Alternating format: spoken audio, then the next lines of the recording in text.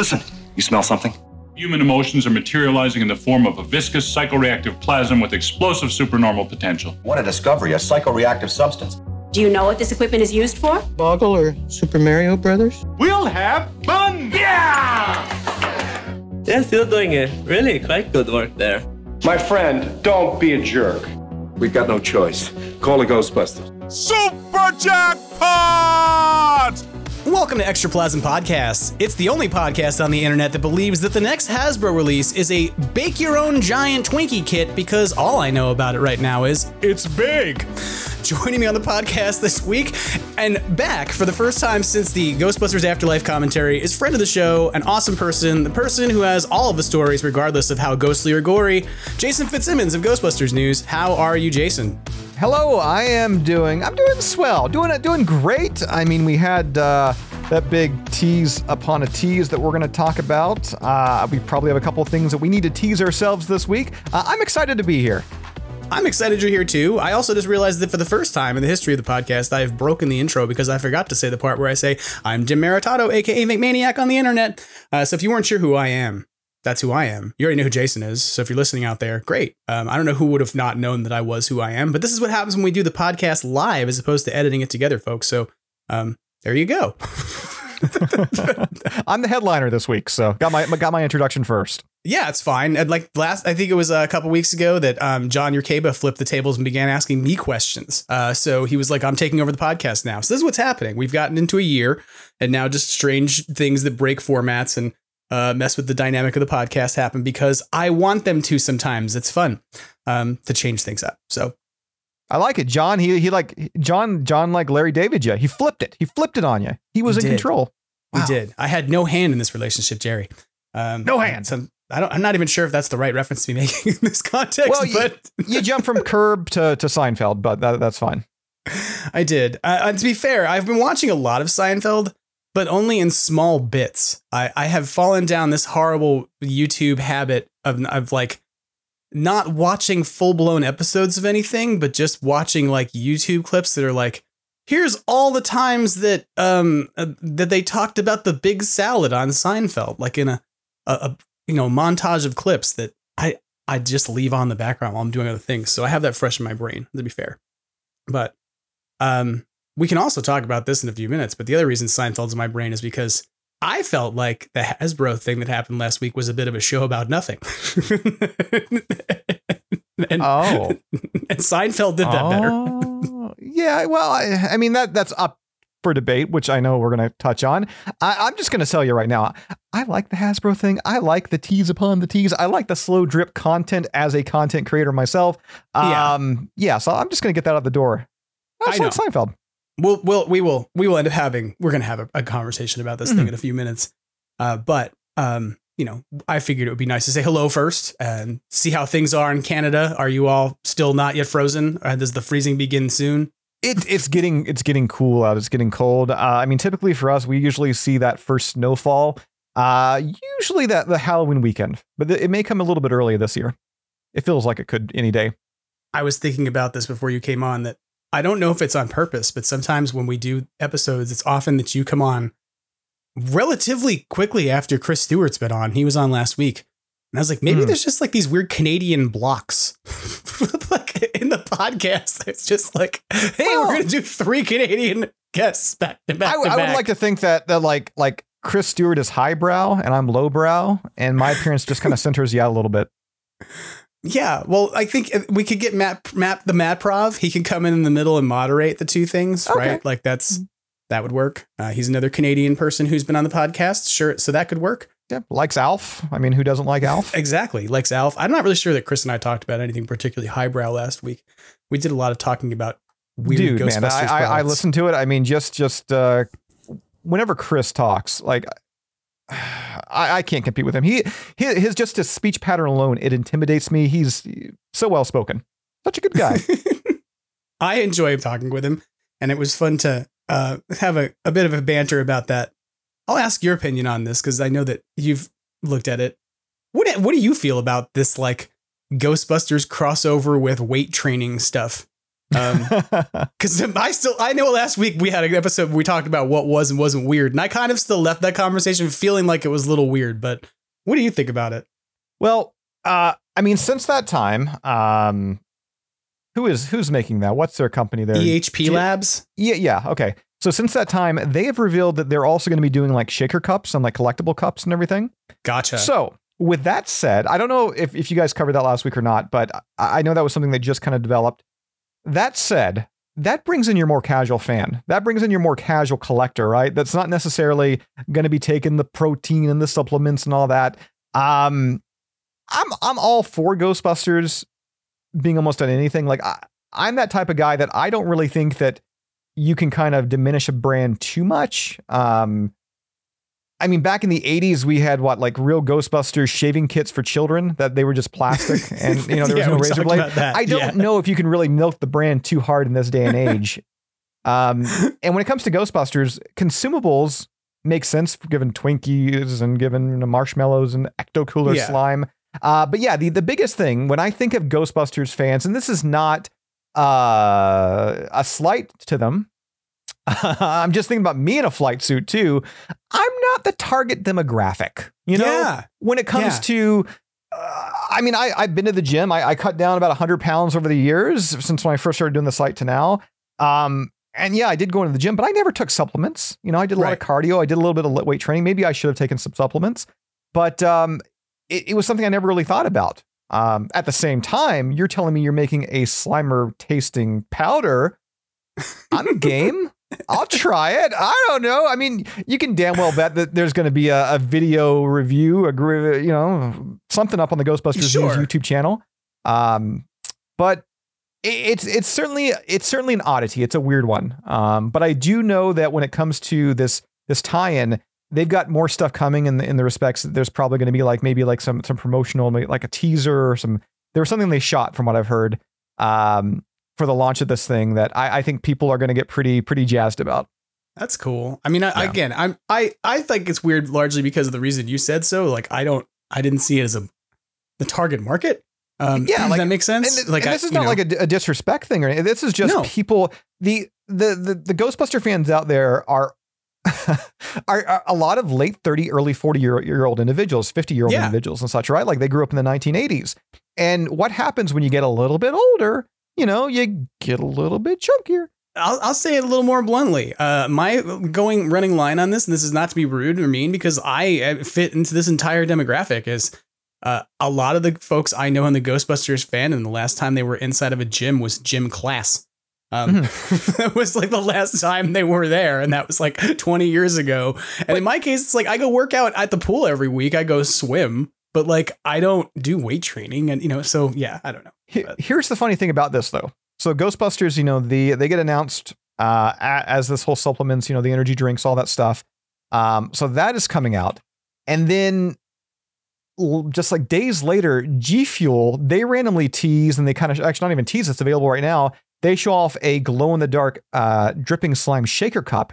Again, not licensed, not endorsed by Ghostbusters. It's their own thing. Very similar to Starbucks's dripping slime tumbler. Yeah, except half the cost. Yeah. I mean, again, I'm buying these things here in Canada. So like my tumbler, God, what was it, like $40? I think $45. It's crazy. Yeah. But yeah, this one glows in the dark from G Fuel and everything. And the funny thing was I was on the G Fuel website and I started looking and they have Nightmare on Elm Street, Friday the 13th, like these licensed horror based products. Yep. And like, I gotta admit, I'm not, again, a supplement user, but starting my day off with like a bloody Jason Voorhees energy drink or something along those lines, right? I could get down on, maybe supplementing a breakfast for one of these beverages. I don't know. I'm all for it. And again, I think the franchise has been there's been a lot more ridiculous items and out there items that has had the Ghostbusters brand attached to it. And again, like me right now, I'm going to try it. I'm going to see if it's any good. I mean, again, I've said it time and time again. If it has the Ghostbusters logo on it, there's probably a 70% chance I'm going to like it. But yeah, I'm definitely going to try it. I have to admit, that I came out of that conversation thinking it's still weird, but then I went and Googled and was like, okay, well, where would I buy this? And then I realized that there was like a Ninja Turtles ooze product that's like a pre-workout. And I was like, oh, and so much the same way you're talking about, like there's a Friday the 13th version, or there's a whatever, like there's zombie fuel, whatever. I think what made my brain break about it is that I would expect that kind of marketing on like a Hostess pudding pie in the 90s, right? Like that's what I expect to be marketed using these brands. Here's the weird attachment, though. Shit food I would have eaten that made me need to work out. Exactly. But here's the weird attachment. There are companies out there like Ghost that make these supplements. Right. And some of their biggest sellers is Ghost Chips Ahoy. And like all these other like cereal brands, cookie brands that they have got the rights to that they're releasing as protein powders and such. So it appeals very much to that, that 80, the kid that grew up in the 80s and the 90s and such like that. There's definitely an attachment there. Again, though, doing something like Chips Ahoy, everybody eats Chips Ahoy. Like everybody's had a Chips Ahoy cookie. Mm-hmm. Not necessarily everybody's a diehard Ghostbuster fan and they're willing to buy Slimer supplements. So I do get that weird disconnect where it may not be for everybody. And it may feel a little forced for some people. And again, you're talking to me who, I own the My Little Pony Ghostbusters action figure. I own the the Monster High Ghostbusters tie-in figure. I own a lot of weird stuff. The Mr. Potato Head Stay Puft Marshmallow Man.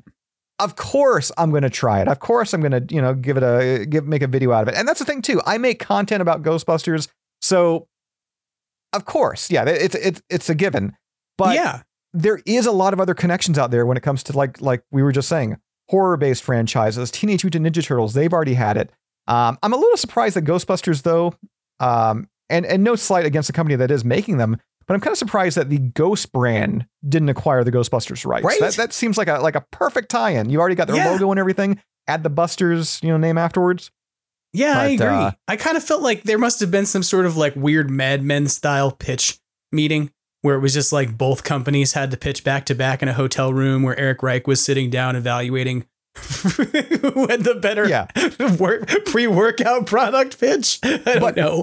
Again, EHP Labs, and I can talk about this. They've kind of hinted at it. Actually, I know they've commented. One of the guys that works there, he commented on my Instagram post about another company's Shaker Cup. They are doing Shaker Cups. So somebody who, let's say they may want a new Slimer cup, they may want maybe a Stay Puft. I've only seen the Slimer so far. Yeah. But they want a product that has Slimer on it or Ghostbuster imagery on it. And they don't necessarily want these, what are they called? Oxygreens and Blessed protein powders and everything. There is going to be stuff for you. It's going to have, the EHP Labs logo on it and such like that. But there is definitely going to be things I think people are going to buy without buying the protein powders and the energy drinks and all that such. So I'll still have a cup I can buy to shake up green Russians if I want to. Okay, cool. Not that I've ever done that. I don't really like milk-based green drinks. Russians. But now I'm like, wouldn't be a white Slimer, Russian. You're so nice. You need some green milk. Be weird. So, well, that's sort of last week's news. So what we should do right now is we should get into this thing that every week we talk about that kind of is really your entire wheelhouse. Because we're going to talk about Ghostbusters headlines. Still making headlines all across the country, the Ghostbusters are at it again. Today, the entire eastern seaboard is alive with talk of incidents of paranormal activity. Phone-in topic today, ghosts and ghost busting. Extra plasm, read all about it. Ghostbusters headlines coming at you. All right. So getting into headlines, most of which, you already know about because you're Ghostbusters News. That's your job. We need to talk about, well, first, typically we talk about official release information, like stuff that's official about the upcoming movie.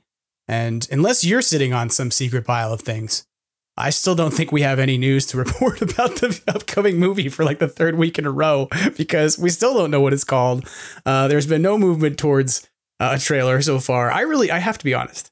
I thought we were going to see a trailer by the middle of the month. I really did. I was like, they're going to do it. They're going to link up Halloween and Ghostbusters marketing for like the first time ever. It's going to be a successful, synergistic, like, let's take the spooky season. That game is coming. Like there's the DLC that's coming. There's a VR game. I figured by now we'd see a trailer, but we haven't even seen a teaser. It's so weird that there's so much happening that's not the movie. Yeah. You know, like that's like the weirdest thing. And not even as you just said, the games. I mean, there's so much other stuff. And I know we're going to probably touch on some things like Grand Theft Auto and their Ecto one. And then, you have stuff that took place this past weekend at New York Comic-Con. There is so much happening outside of even like the official license. Just because it's the Halloween season, it feels really weird that there's not a trailer. You know, there's nothing. I mean, there's still 2 weeks left, but yeah, it just, despite whatever else happens, it kind of falls flat because we're approaching Halloween and there's no trailer. Like, at best, there's a slipcover for a DVD at Walmart. That's like the most official thing I feel like I'm getting related to a Ghostbusters movie at Halloween is, you can buy the exact same, and let's be real, shout out to JD Raymer, friend of the podcast, who went and found that DVD slipcover, and turns out it is literally the same edition of the movie, just with a different slipcover on it. And he was like, they're lucky I didn't just steal the slipcover. I'm in Canada though, so I don't even get those slipcovers. So like, but it's just, to me, I'm like, what? There's an opportunity to market Halloween and Ghostbusters so much harder together, and you have a new movie coming out. Like, I'm just shocked at this point that we're at the 16th of the month, right? And it feels like that, honestly, every Halloween, it should fall, like Ghostbusters should fall into that monster cereal category where every year there's Stay Puft Marshmallows. Every year there's Ecto Cooler. Every year you could find Slimer Jello pudding cups. You know, just random stuff like that just exist, and you know they're coming, and people wait for them, and they buy it up, and then they post on social media, making other people want to go out and buy it. We should be at that stage. Especially considering the 40th anniversary is next year. Like, this is, slap a sticker on there that just says, next year, 40th anniversary. Get people hyped, get people excited. New movie coming. It feels like a weird wasted opportunity. And of course, I'm sure there'd be a lot of stuff that got put on hold because of the delay and the writer strike and actor strike and all that such. I'm sure they probably had some stuff lined up, quite a few things lined up for this Halloween season, but just not to have really anything out. Aside from video games, which I'm really excited for these games and the DLC for Spirits Unleashed, it just seems like a really missed opportunity. Yeah, I kind of agree that things feel like, I don't know. I think that the Screen Actors Guild, the strike is still happening. Like, this is something to consider, that like, we have heard the writers are done being on strike, but SAG is still on strike. So any promotional stuff that would need to happen for this movie obviously can't involve the actors right now. But that being said, like, I expected at least a teaser trailer because it doesn't require that. And like, you don't, like, we didn't need any actors to see the bumper of the Ecto 1 inside of a barn. No. I'm like wondering why we haven't seen anything. And then I talk to folks, and I keep hearing folks go, it's just too early. It's just too early to be marketing this movie. And I'm like, what are you talking about? The movie's allegedly 5 months away. Yeah. Right? Like, we should be seeing something by now. Yeah, like, I would have. I mean, think about how much lead time there was for Afterlife. The first teaser came out in 2019, for God's sake. And that was just the tease. Like, that was just like, hey, guess what? We're making it. Right. And I get it. Like, they had to build some hype for that because Ghostbusters had been kind of idle, right? Like, it had been a cold franchise. But I don't know. This is not to be critical. I'm not like upset as much as I really thought by now you and I would be having a conversation about what the title of this movie is, and maybe like that'll happen. Maybe we'll put this episode out and I'll look stupid this week. And I keep saying that because I anticipate looking stupid. I mean, we are in, like, right now, if there was something to come out, there was something to be like, hey, this is it. Or even just a title announcement. I mean, you do have the VR game coming out. You've got the Spirits Unleashed DLC hitting, you've got Halloween in general. Ghostbusters, there's a very heightened sense of it, trending on social media over the next couple of weeks. Right. Even today, I saw it was trending on Twitter randomly, or X. So like, it feels like if there's a time, do it now. But, this is the time of year when people are posting things like random houses on YouTube that have like light shows set to Ghostbusters. Like, this is that doesn't happen in June. No. So I don't know. It's not to be overly critical. I'm not trying to be like, Ghost Corps, you're doing your job wrong. That's how you show it.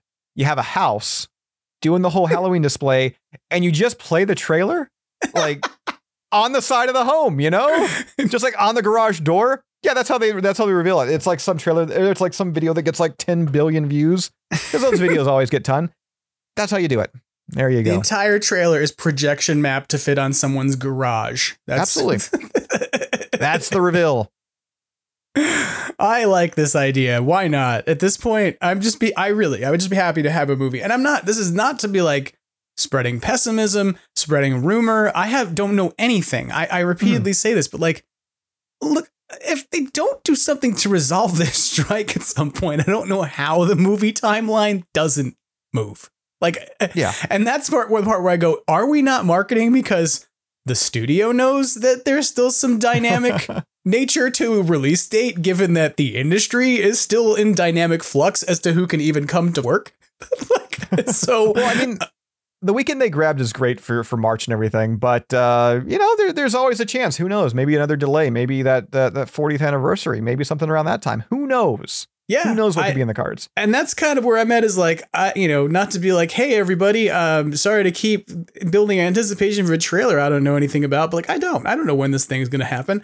I'm just in the same boat as everybody else in terms of sitting back and going, well, what are they going to do and when are they going to do it? And that's the part of my brain that at least like has taught introductory courses in media studies and gone to school for it. That goes, well, how are you putting together any sort of new voiceover or ADR to finish this thing out while your actors are still not able to work? I don't know, Yeah, so. I've had a lot of people, they think I've got like some type of like insider information. Let me tell you, if I ever post a GIF of the Stay Puft Marshmallow Man on Twitter in late night, it usually means I've got something coming the next day. It's like, I got something. Those are usually like things that I have that aren't important. I got no idea. You got no idea. No. Hopefully Sony has some idea. I'm sure they do. But I mean, it's Ghostbusters, so I imagine that the way it works is that they know about 2 weeks before they want to do something that they're going to do it. Zing. But like, I mean, that's kind of the deal though with a lot of television and film industries. Things are under wraps and secret until they're not. So exactly. And you always got to have like that what if scenario. Like, what if something leaks? They've got to have be able to pivot if need be. Right. Yeah, there's a lot of moving parts, and especially with Ghostbusters 2, because as I mentioned, I think 2 podcasts ago on here, there is so many other things when it comes to this machine that isn't just the film coming out. It's all the times, it's all the marketing. I want to have Zaxby's chicken sandwiches at the restaurant at the same time the movie's in theaters. I don't want to have some oddity where something launches and the movie's not ready. So there's a lot of moving parts to this. So yeah, I get it. I get it. I hear that. That's not me being super critical. Like they're doing it wrong as much as it is an industry where you're not going to tip your hand about what you're doing in long play, right? Like you tend not to, except for a trailer. Like that's the thing you tell people about months in advance, but like when your trailer is coming out, it's not something everybody knows. So I don't know. I hope that we're going to find out soon, if nothing else, because I want to talk about it. I want to talk about what the name of the movie is. And I don't want to be guessing about it. And I feel like, I don't know, I guess I feel like at this point that it's been so long ago that we were joking about the movie being called Hell's Kitchen that I'm surprised I don't know what the actual movie's called. So I've gotten to the point now that like I'm at nauseum when I have to write about it, because it's like the untitled Ghostbusters sequel, or the upcoming Ghostbusters sequel, also known as Firehouse, codenamed Firehouse.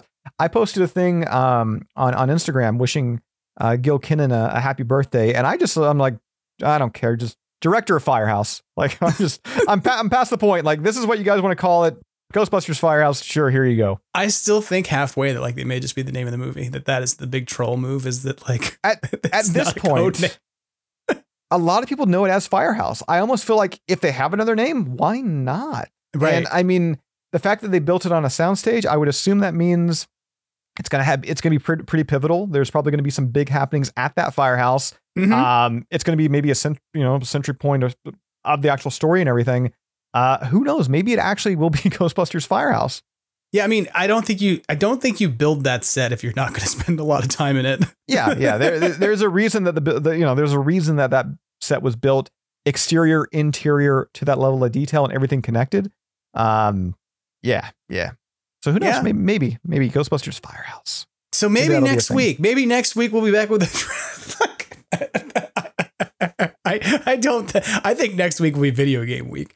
Because there'll be lots to talk about with that in terms of the anniversary of Spirits Unleashed and stuff. And we'll get into that in a second. But before we get into that, I do want to say at a production level thing to kind of know about. I always feel weird about talking about this as merch because it's not.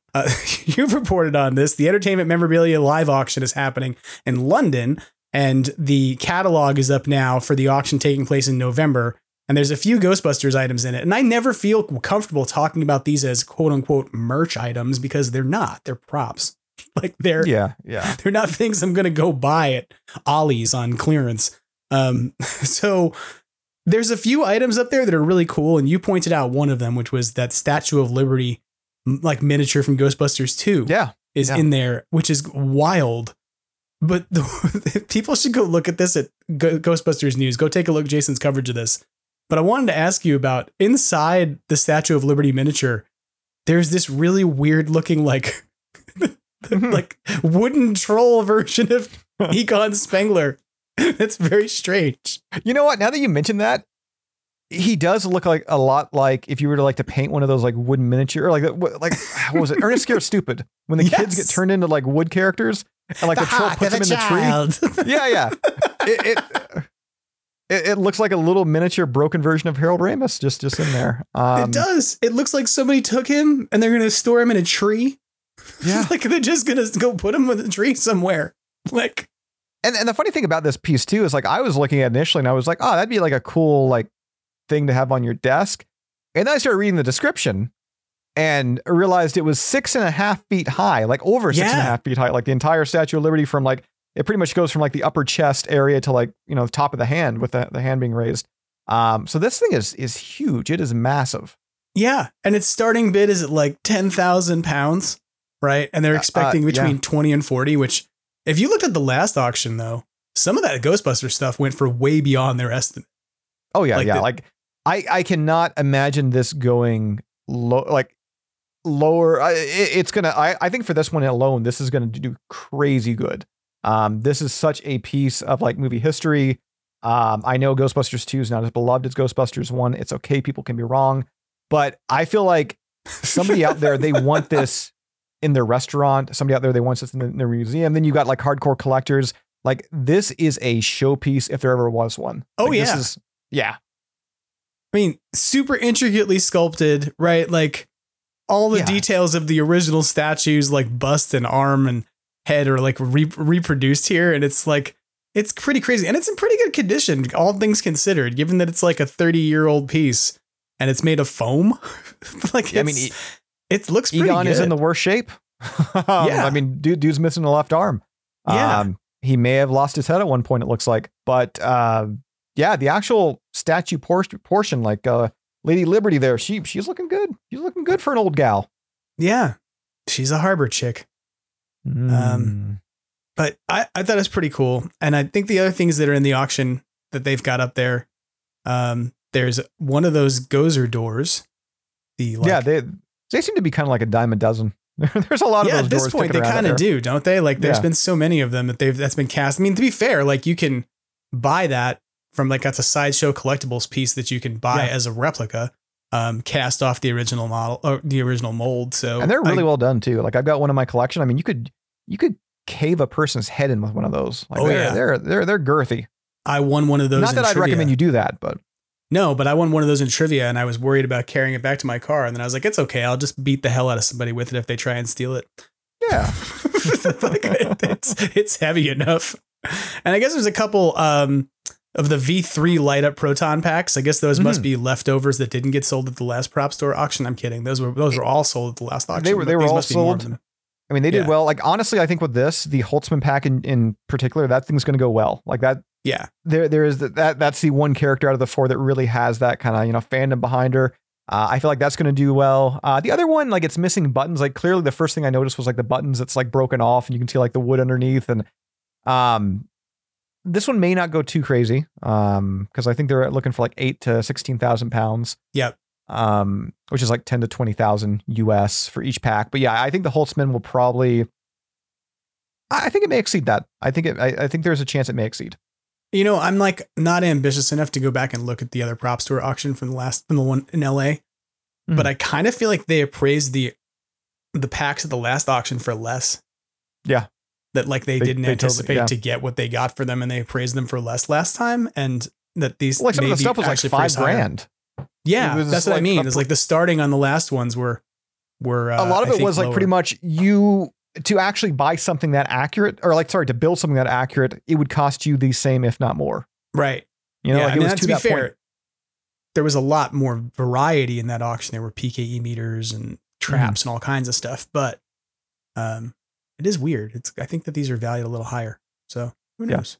Yeah. I think the most exciting thing in that set of stuff, I'll be honest, other than the Lady Liberty, is there are a set of Richard Edlin hand-drawn Terror Dog sketches and concepts. Yeah.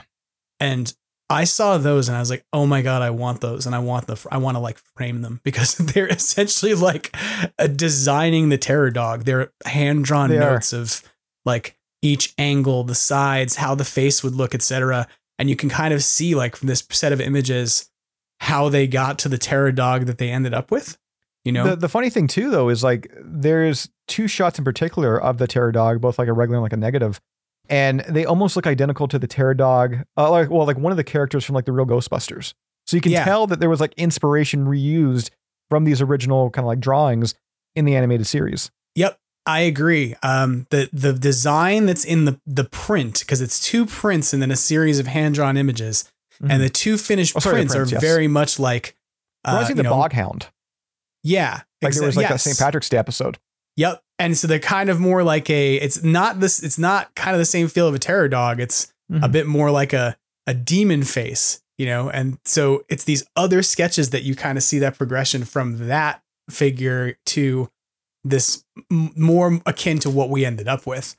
And so I think those, to me, are probably the coolest piece of history in the lot. Like no doubt, the Statue of Liberty is very cool because it was like used during filming. But as somebody who loves to kind of see how we ended up with the things we ended up with, like I just think these drawings are very, very neat. They have all their eraser lines on them. You know, that's just like, this is somebody working out how to make the thing that we ended up with. And to me, that's very cool. So that's Richard Edlin stuff. So it'll sell for a lot of money. Anyone out there has a Terror Dog prop, like if they've got like, you know, one of the screen used heads, claws, whatever, they're like, this is almost a no-brainer, a company piece. Like I really hope whoever grabs this is not just somebody like, hey, it's only selling for $2,000, I'll pick it up. I really hope who grabs this is somebody that can, you know, they can put it next to another piece of that Terror Dog puzzle. Yeah, I 100% agree. Like that would make a lot of sense for somebody. And a bunch of those did just sell off. You know, there were like Terror Dog claws and feet. There was even that head. They had the auction where it was like that, like what was it? Like the left eye, I think, was removed. Mm-hmm. The one for the scene where they Terror Dog eye shows up inside the statue when Spook Central first kind of gets revealed as Spook Central. So yeah, I don't have this kind of money to buy these kinds of things, but I want them. It would be nice. I mean, I also don't have this. I mean, maybe we could like maybe like get together. We could, you know, you pitching your money, I pitch in my money. We kind of do like maybe like a timeshare. Yeah, that's what we should do now. We're going to create a company of Ghostbusters timeshare props. But most of it, we're just going to have to go and get from Jeff Schreck. That's true. That's true. Shout out to the Schreck family Ghostbusters collection. It would be great. What we should do, we should just, and I'm totally kidding here. We should just start like an appraisal service that like really kind of leans into Ghostbusters. So everybody sends us like their stuff, you know, and then we just disappear. It's a victimless crime, except for the victims. Aren't there entire threads about people like this on GB fans saying they're blacklisted? No. I mean, I hardly ever posted there. So how could I be blacklisted? I'm fine. No, I don't recommend anybody do that. But no one should do that. No. But if they do, they can use the Ghostbusters news mailing address. Just write ghostly appraisals on it too, and ghostly appraisals would they would love to, appraise your goods and maybe send it back. Maybe send it back. Not guaranteed. Yeah. We'll send you a certificate of receipt. Yeah, Not one of authenticity, but we got it. Yeah, exactly. Anything that is deemed, non-valuable by me personally, we'll just keep. It's fine. It's okay. Oh Lord, it's a registered business now. It's okay. Ghostly appraisals. That's no, just we're gonna get in trouble. That's fine. I think we're gonna like it. Well, at least these things will be coming over the Canadian border, so it can be international crime. Exactly. I feel like I should probably state the fact that do not use my mailing address to send me things to appraise. That was just a joke. No, that's a joke. If you want to send fan mail, feel free. But yeah, don't send me things to appraise because you unless you don't want them back. Exactly. Yeah. I'll praise them. I'm just getting deeper into it. Let's just move on to the next subject. The next thing we need to talk about is the thing we're going to probably spend some time talking about, even though I feel like there's not that much to talk about. And it's the thing I alluded to at the top of the podcast as being something big. For those of you out there listening, you probably remember that I was talking about the idea that there was going to be, probably some Hasbro things happening on 10/27. I've been saying that for weeks. And then all of a sudden, this past week, Hasbro turned around on the 12th of October and said, hey, we have something big to tell you about. Like on the 13th. Stay tuned. And everyone in the Ghostbusters fandom shit themselves. Like everyone went, oh my God, what are they going to show us? And within less than 24 hours, I feel like everyone was like, it's a trap. It's a PKE meter. It's Fright Features figures. It's a firehouse. It's whatever. And then we all waited around all day. And we got to 3:00 in the afternoon, PST, 6 p.m. EST. And Hasbro put out a 4-minute video that told us that we should wait for an announcement on 10/27 at their 10/27 event. So it was an announcement for an announcement. That's like the best way to encapsulate it for me, is that they put together an announcement that they would be making an announcement, and then we have to wait for another announcement. I have some feelings on this. I have some feelings on this. You and I have very different feelings on this, I think. Yeah. But I want to sort of start off saying, I don't like feeling like we construct anxiety and wait for things without transparency. I know for some people, they're like, that's called building excitement, Jim. It's called building hype. But here's my dilemma. I am the fan of a franchise that has been trying to put things out on schedule for years. And that even when it tries to act on schedule, ends up being like, oh, wait, we're not ready. And that's something that I grant a lot of patience to. A COVID happened, right? Like a strike has happened. There have been mitigating circumstances that would impact whether or not you could tell people about particular things. And I get that. But that's not true of the multi-million-dollar toy company. Like whatever it is that they're about to show us, if they're going to show it to us on 10/27, unless we're getting a trailer in the next 9 days, like it's not going to be about this movie, right? It's just going to be something Ghostbusters oriented, in which case, why did you need to do this? Why build that sense of there's something to be ready for, but oh no, wait, there isn't, because I got enough of that going on.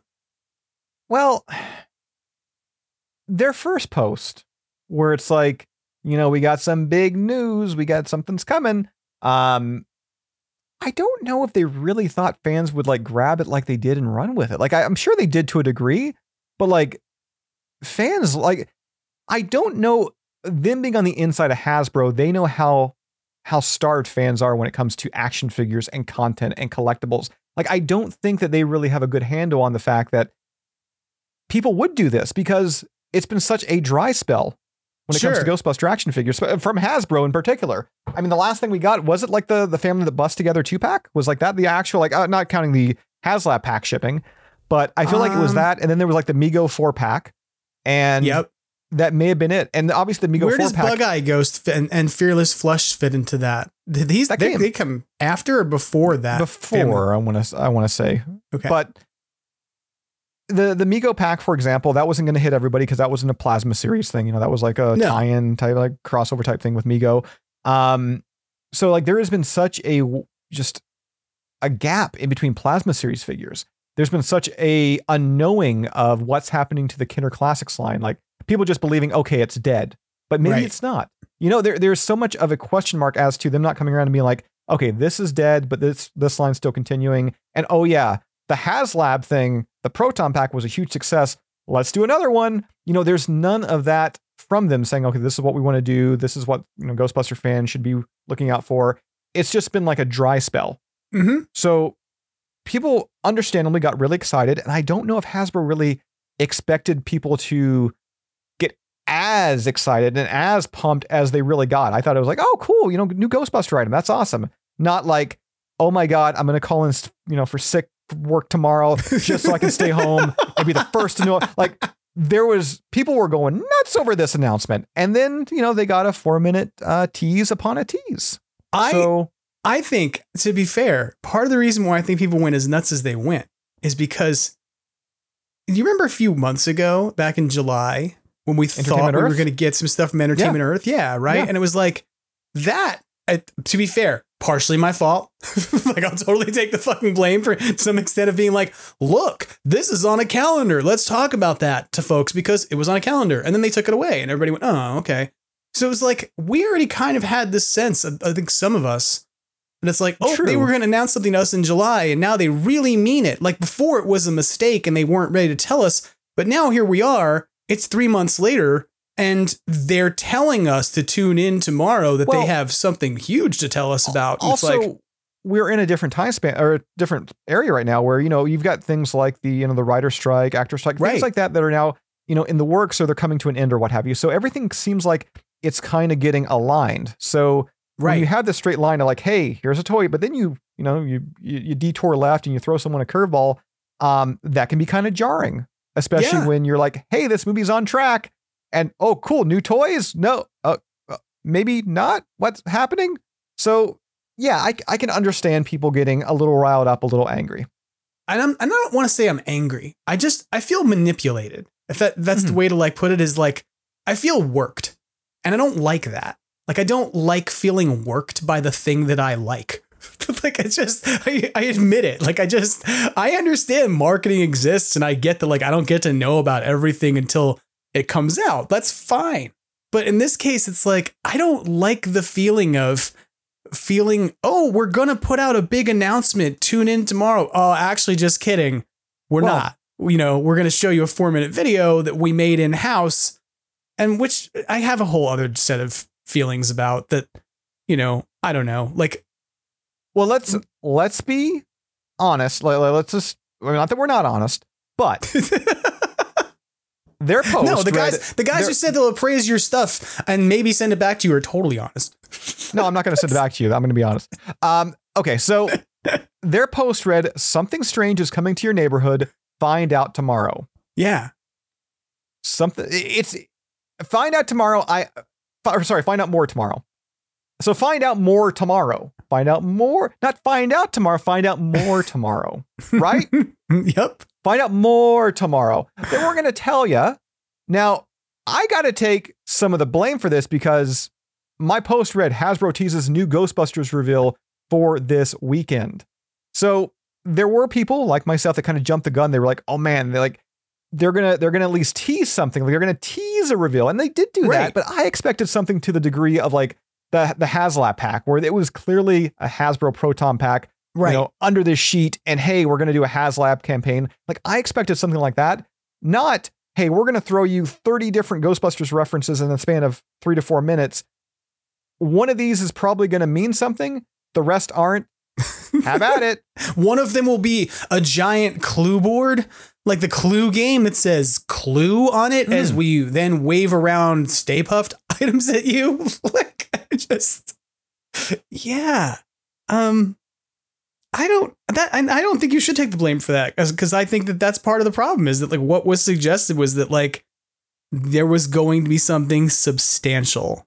Like, I thought at the very minimal, if it's like, because again, their statement was find out more tomorrow. I thought find out more would have been, hey, we're launching a HasLab. Yeah. 10/27. Get ready. I thought that would be. I legit thought that was going to be it. We weren't going to get a reveal, but HasLab is coming. Get your credit cards ready. This is going to be big. That's what I thought. Now it seems like they've kind of put themselves in a weird predicament where they've now got to deliver on that big. Sure. Yep. And they're really focusing on the word big, yeah. It's a weird thing where it's like people were thinking like maybe an 84 proton pack. Maybe, people are thinking, ghost trap, PK meter, all these different things, but none of those, aside from the proton pack, none of those are big. And you're not going to, the fact you're hyping it up as big, you're not going to double dip with something you've already done. No, I think this is just total speculation and not a thing I would have said last week at all. Hasbro has an affinity right now for making giant-sized action figures. Mm-hmm. It's kind of what they've done with HasLab now several times over. They put out a Sentinel figure. They currently have a campaign for a Giant Man figure. And so here you have all of this, something big, it's big. The video ends with, it's big and there's definitely something here. Like, to me, just all of that smacks of they're going to do a big Stay Puft. Like that's going to be, if it's not a HasLab, I'll be surprised for the simple fact that all of these other big action figures have been HasLabs, right? They've all been that. Like, they don't release that as a retail store item. And so I'm kind of at this point wondering if what we're going to see is a reveal of a Stay Puft that is, say, 22 to 30 inches tall, because we know that they have the capacity to build that from the factory line they're using to build all these other giant sized figures. So, and to me, honestly, that makes the most sense. Like, they're going to have to go there. There's only two things that would make sense to me being big. At the end of that video, you hear, PK meter noise. You hear like a little grunt from Slimer. Mm-hmm. And you're like, well, I'm not, you're not, but I am. I'm over here like, they're going to do a freaking full scale Slimer with a big old booty. And it's going to be like $1,000 and I'm going to buy it. But that's not in their wheelhouse. That's like, Hasbro doesn't do life size character props, right? And as you were saying, especially with the word big, when you think Ghostbusters, if you're like Ghostbusters, big character, big item, what do you think of? You think of the Stay Puft Marshmallow Man. Or the Twinkie. That's a big Twinkie. And they're not good. Yeah. There was no Twinkie wrappers in that commercial. But Stay Puft makes the most sense. An overly large Stay Puft Marshmallow Man. My question, who out there wants a massive Stay Puft Marshmallow Man? See, you just jumped my next question, which was, I was going to say the same thing, which is, I've got a lot of Stay Puffs. I could not, if you told me which one the biggest one is, I could probably tell you. Or I probably couldn't tell you because I've got, like, if there's so many. Do you own the Diamond Select Stay Puft? Yeah. Then there you bank. Go. I own the Diamond Select. Yeah, that's the big boy. Yep. And if you're going to tell me that you're going to make something, let's say to like the SH Figure Art Stay Puft that was like crazy articulated and looked amazing, and you're going to make him 25 inches tall, 30 inches tall, am I going to bite regardless? Yes. Okay. No matter what it is, I'm biting. I'm in on this. I went on the Proton Pack. I grabbed a couple of those. If it's Stay Puft, I can't see people buying multiples of that, or like Stay Puft like they did the packs by any means. So I don't see, if it is a HasLab, for example, it's not going to be nearly the success of what the Proton Pack was. I agree. I think that there's only so much space people have. Mm-hmm. And for those of us who are going to put that much level of money into something like that, a giant size Stay Puft, well, most of us have probably already spent that money on some giant size Stay Puffs, and we only have so much room.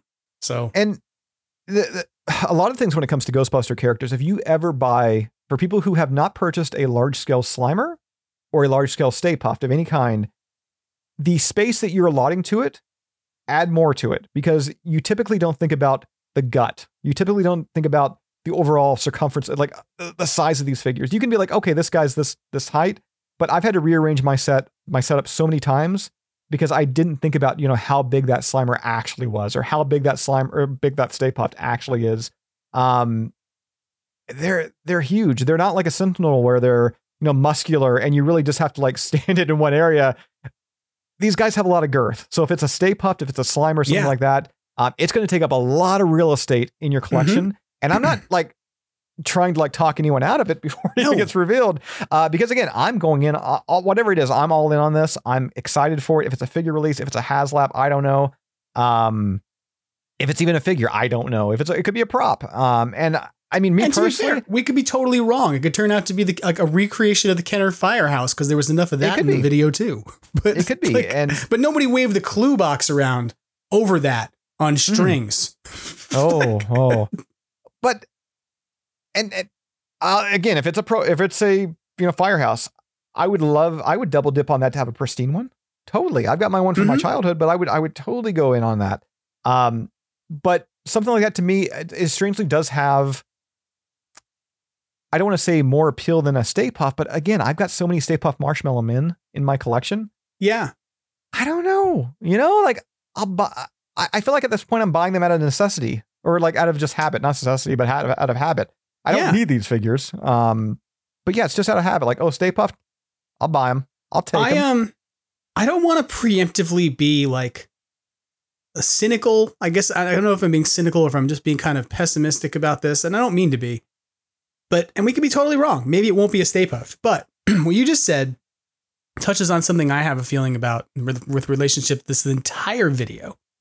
Because you just said this thing, which is like that the Firehouse might arguably be cooler or have greater broad appeal, right, than a Stay Puft figure. And I think that's true because like the Kenner Classics figures when they came out were interesting because people bought them to give them not because they just wanted them for their own collection, but they bought them for their kids. They were like, I can now give my kid an experience like the one I had when I was a kid. Does that make sense? Totally. Okay.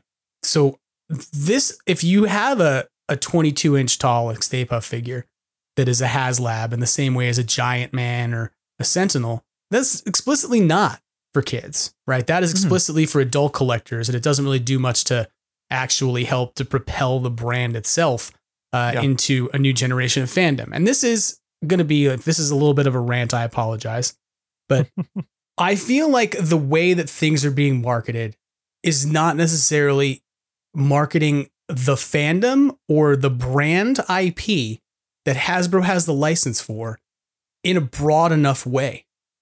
My concern is that, like, I know this is going to sound, for some people are going to think I'm just being pessimistic, but I look at the video that came out and I have this sort of like guttural response that frustrates me because I'm reminded of what happened at my job a few years ago when the administrators at my job were showed iMovie. They had never used it. None of them ever had it. And then somebody made an iMovie presentation. And from that point forward, every single meeting I went to at work had to have an iMovie presentation made by a college administrator who didn't really know how to make a movie, right? Like who didn't really know how to make a overwhelming, meaningful campaign. And to me, that 4-minute video is one that speaks to a particular audience. Toy fanatics. Yeah. People who were willing to sit down and watch a 4-minute video. And this is not to slag on Yes Have Some because they totally did this. And I was in the chat and contributing like while they were doing it.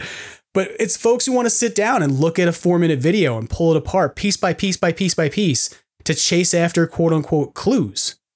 And to me, that is a situation where I would rather you develop a slick PR campaign that tells me about how there's an amazing Ghostbusters toy coming out and put it into the eyeballs of a future generation of people who are going to interact with it. And it's not what I see happening. What I see, whether it's Indiana Jones, whether it's Ghostbusters, these brand IPs that Hasbro has, they market through a circle. They market back to an echo chamber of toy collectors on the internet, on YouTube. And they've stopped even doing the PR work of going to conventions or developing commercials and things because instead they've fallen into COVID production logic of, well, we can just turn it over to a group of internal people to put together a video that's fun and cute, but that has the production values of a guy in a fright wig for 4 minutes running around with stuff on strings. Now, that was cinema.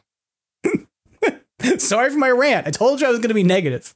I warned everybody. Directed by Martin Scorsese. That was, I kind of alluded to it earlier in the video. I mean, I'm all for content. As someone who has done a Ghostbuster website now for close to 15 years, there was a dark time when there wasn't anything. And I mean, even this year with the strikes and such like that, There was days like even today, there's not a lot of news out there. There's not a lot of, headlines out there as of today. So I know I'm in the minority, but I kind of like this slow drip content where it's just, we're going to kind of lead you on a little bit. We're going to, come on. Because I hope it does gain more traction. I hope more people see this stuff and it garners more of an audience for that big reveal. And, it can be hopefully a bigger success. But at the same time, I'm also worried that it may turn off people because they're expecting something that Hasbro can't deliver or that they're not going to deliver. If it turns out to be a Stay Puft Marshmallow Man, okay, cool. But now my mind's racing as to, okay, but if it is Stay Puft, what could they do different? Could they include multiple heads? Could they include some type of charged system where you can interchange the arms and the legs? Could there maybe an internal light where you can make it look like it's exploding? Maybe there's going to be attachments for, maybe there's going to be attachments for the Ghostbuster toys where you could position them in it and it looks like they're covered in marshmallow. Maybe if it things like that. I'm thinking my mind's racing as to if it's Stay Puft, all these things. Right. But what if it's not? What if it's not? What if it's just a set of Fright Features figures and a Firehouse, which again, I'd be fine with. If it's a Stay Puft, I'm not going to be like those bastards. They're the worst. That's not big though. The Firehouse is big. Firehouse. What if they were just okay, here's a Firehouse at double the size. We're making our Kenner Firehouse. We're putting the containment unit in it. We're going all out. We're making the Firehouse you guys should have got back in 1987. We partnered up with Play School. We're putting together a Firehouse for the backyard. It's like a playhouse, but it's a Firehouse.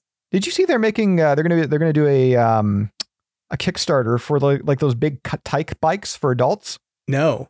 Yeah, they were at Toy Fair, and it launches next year, and they're doing those big freaking child bikes for adults.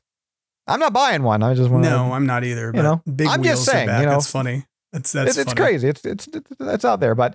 I don't know. Me personally, if you could ask me, hey, Jason, what would you like to see? What would you like to see revealed? I don't think it's going to be this because, again, the emphasis on the word big. I would love to see a pack of gear to go along with the Proton Pack. Considering the Proton Pack was such a success, trap, PK meter, right? Maybe something else thrown in there. I don't know. But if you want to do a military belt, whatever, just something. But I feel like you don't have to do the military belt. You can just focus in on the gear because everybody else can buy that stuff easily. But yeah, I would love to see some of that stuff. Maybe like a real Ghostbuster starter pack or a Ghostbuster starter pack as in, hey, you got the pack, now get the rest of the gear.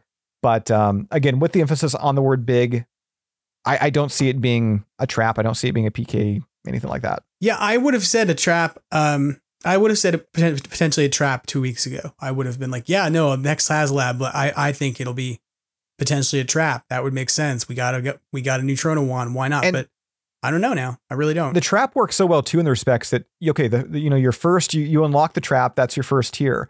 And then as you start climbing up there, then you have the replaceable side kind of tube things where you can have the GB1 style, then the GB2, the different colors. And then, as you get higher, you can have the RTV attachment. Right. That can go underneath it. You can have all these little different extras on that trap because of the RTV, because of the wear and tear. You could swap out the doors, have, clean doors, have dirty doors, have, scraped up doors. There could be all these extra little perks. So it would work perfectly for a HasLab. But again, I just don't see it happening. Hopefully I'm wrong. Because that's my one big thing. I would love to have, and I'm sure a lot of collectors would love to have a trap that isn't a costume prop that is easily attainable. Yeah. That they can just buy into. I agree. And that would be good. I don't disagree with you about that at all. And I think the same thing goes where a whole bunch of people who like to have props and things around their offices and around their homes who are not necessarily the same way the Proton Pack happened. They sold 22,000 of them, right? Let's be fair. A whole bunch of them went to resale because we know that there's a whole bunch of them on YouTube, on eBay. There's a whole bunch of people bought two, whatever. But leaving that aside, part of the reason that campaign did so well was because a whole bunch of people who never would have spent the money on a high-end Proton Pack were like, this is in my attainable price range, even if they're not the folks who go out and cosplay, right? They're not the folks who necessarily are doing franchises. They're the people who were like, it would be cool to have this because it was awesome to put in my collection in my nerd cave, but I could never spend that much. So bringing it in at that price point meant that you sold proton packs to people who never otherwise were going to buy one. Yeah. Right. And the same thing I think could go for the trap, right? Or the PKE meter. Yeah. But that's where I go. Would that same person, are they going to buy a 22-inch tall action figure? I don't know. Like that. Also, and we could be totally wrong. It may not be that at all. I may be we may have raised the thing that makes is completely not at all the issue. Well, we also don't know the sales figures. We don't know exactly how well, like we saw Plasma Series figures wind up in discount stores. We saw Kenner action figures get discounted on Walmart store shelves, but we don't actually know the sales figures. We don't know how much, of that. Right. Yeah. And so, like, I have to say this because I have to say that Craig Goldberg made this joke when they did their watch along on YHS of this video. But I want to say, I said this before he said it, because the minute I saw it in the video, I was like, this is what they are standing in. The guy is standing in the middle of that video in a toy section, a toy store inside the Hasbro headquarters. And he is standing next to literally like 6 foot tall stacks of Plasma Series figures, of the glow in the dark figures. And he picks one up and he looks at it. And on the front of it, there's an orange price tag. And I just shouted out, like, at my computer, there's an Ollie's at Hasbro. Like, because everything that's in this toy store that Hasbro has internally is back stock or dead stock. And so it was just like, oh, these are all the figures that are being discounted and going to Ollie's. I see. Like, I don't know why this is a good look for marketing a new product.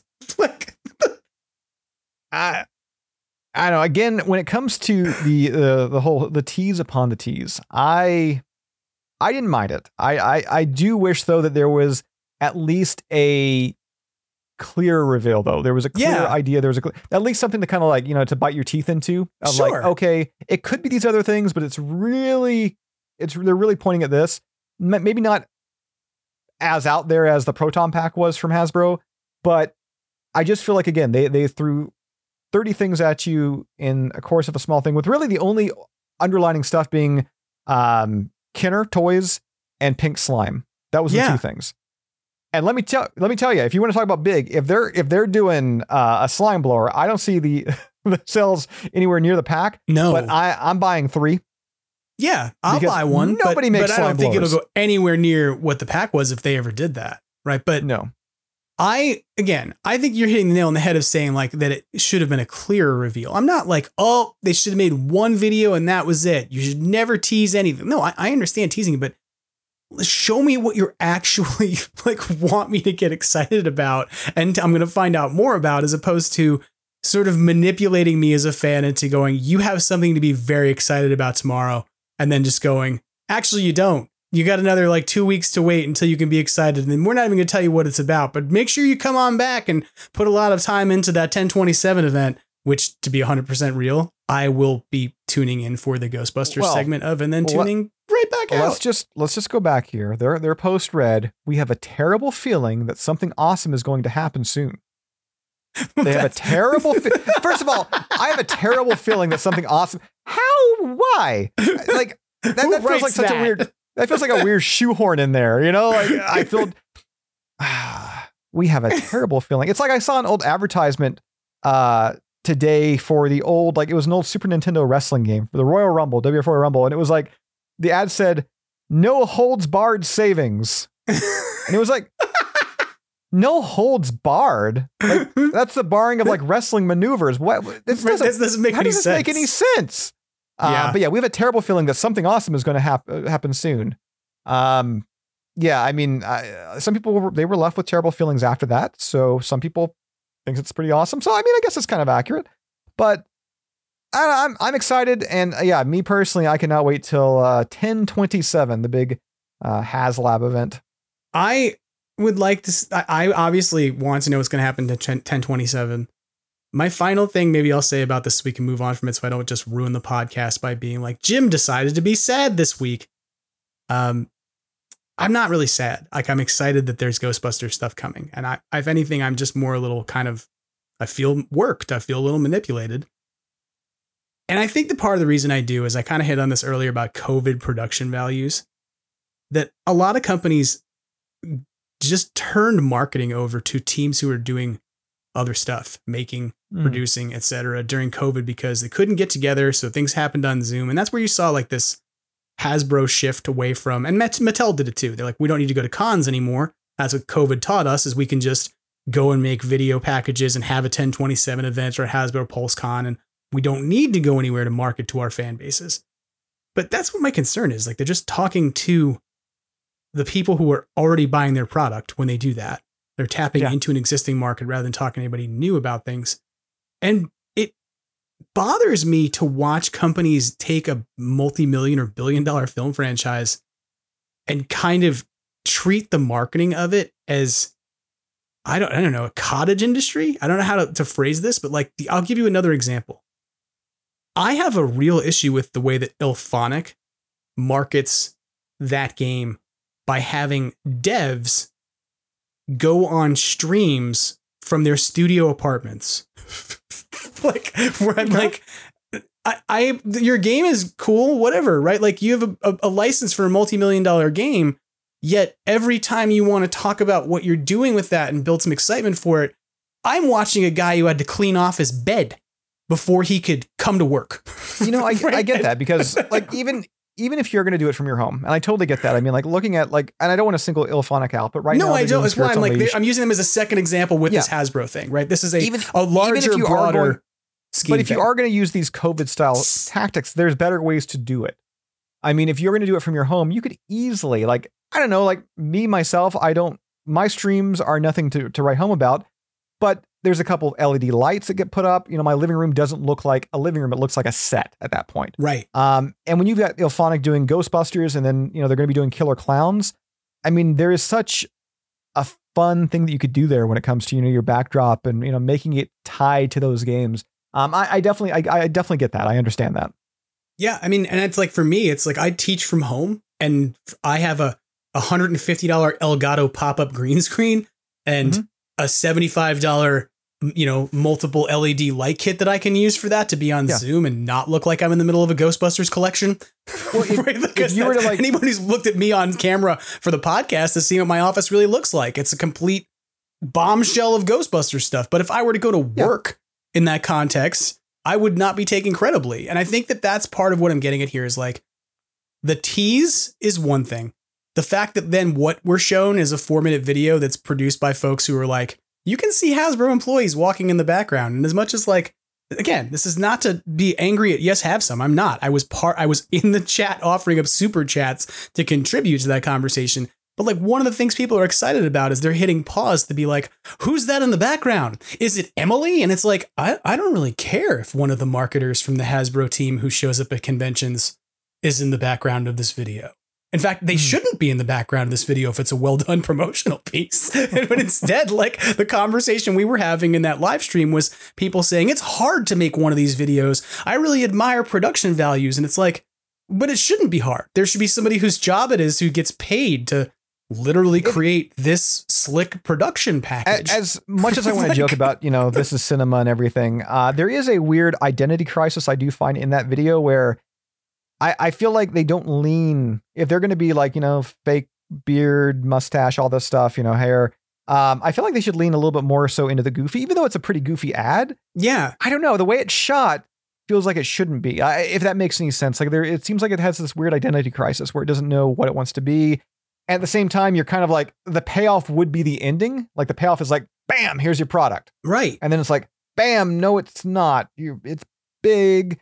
So without that payoff, I feel like, there is a sense of it falling kind of on its face. But at the same time, I mean, you go on YouTube, you see people doing breakdowns, you see people reporting on it and such like that. So it is getting more eyes on that 1027 event, which I'm down for. And again, given that they've already dipped their toes into the Proton pack, if it is a HasLab, whatever it's going to be is not going to, I can't see them releasing anything that would exceed the pack. Nothing.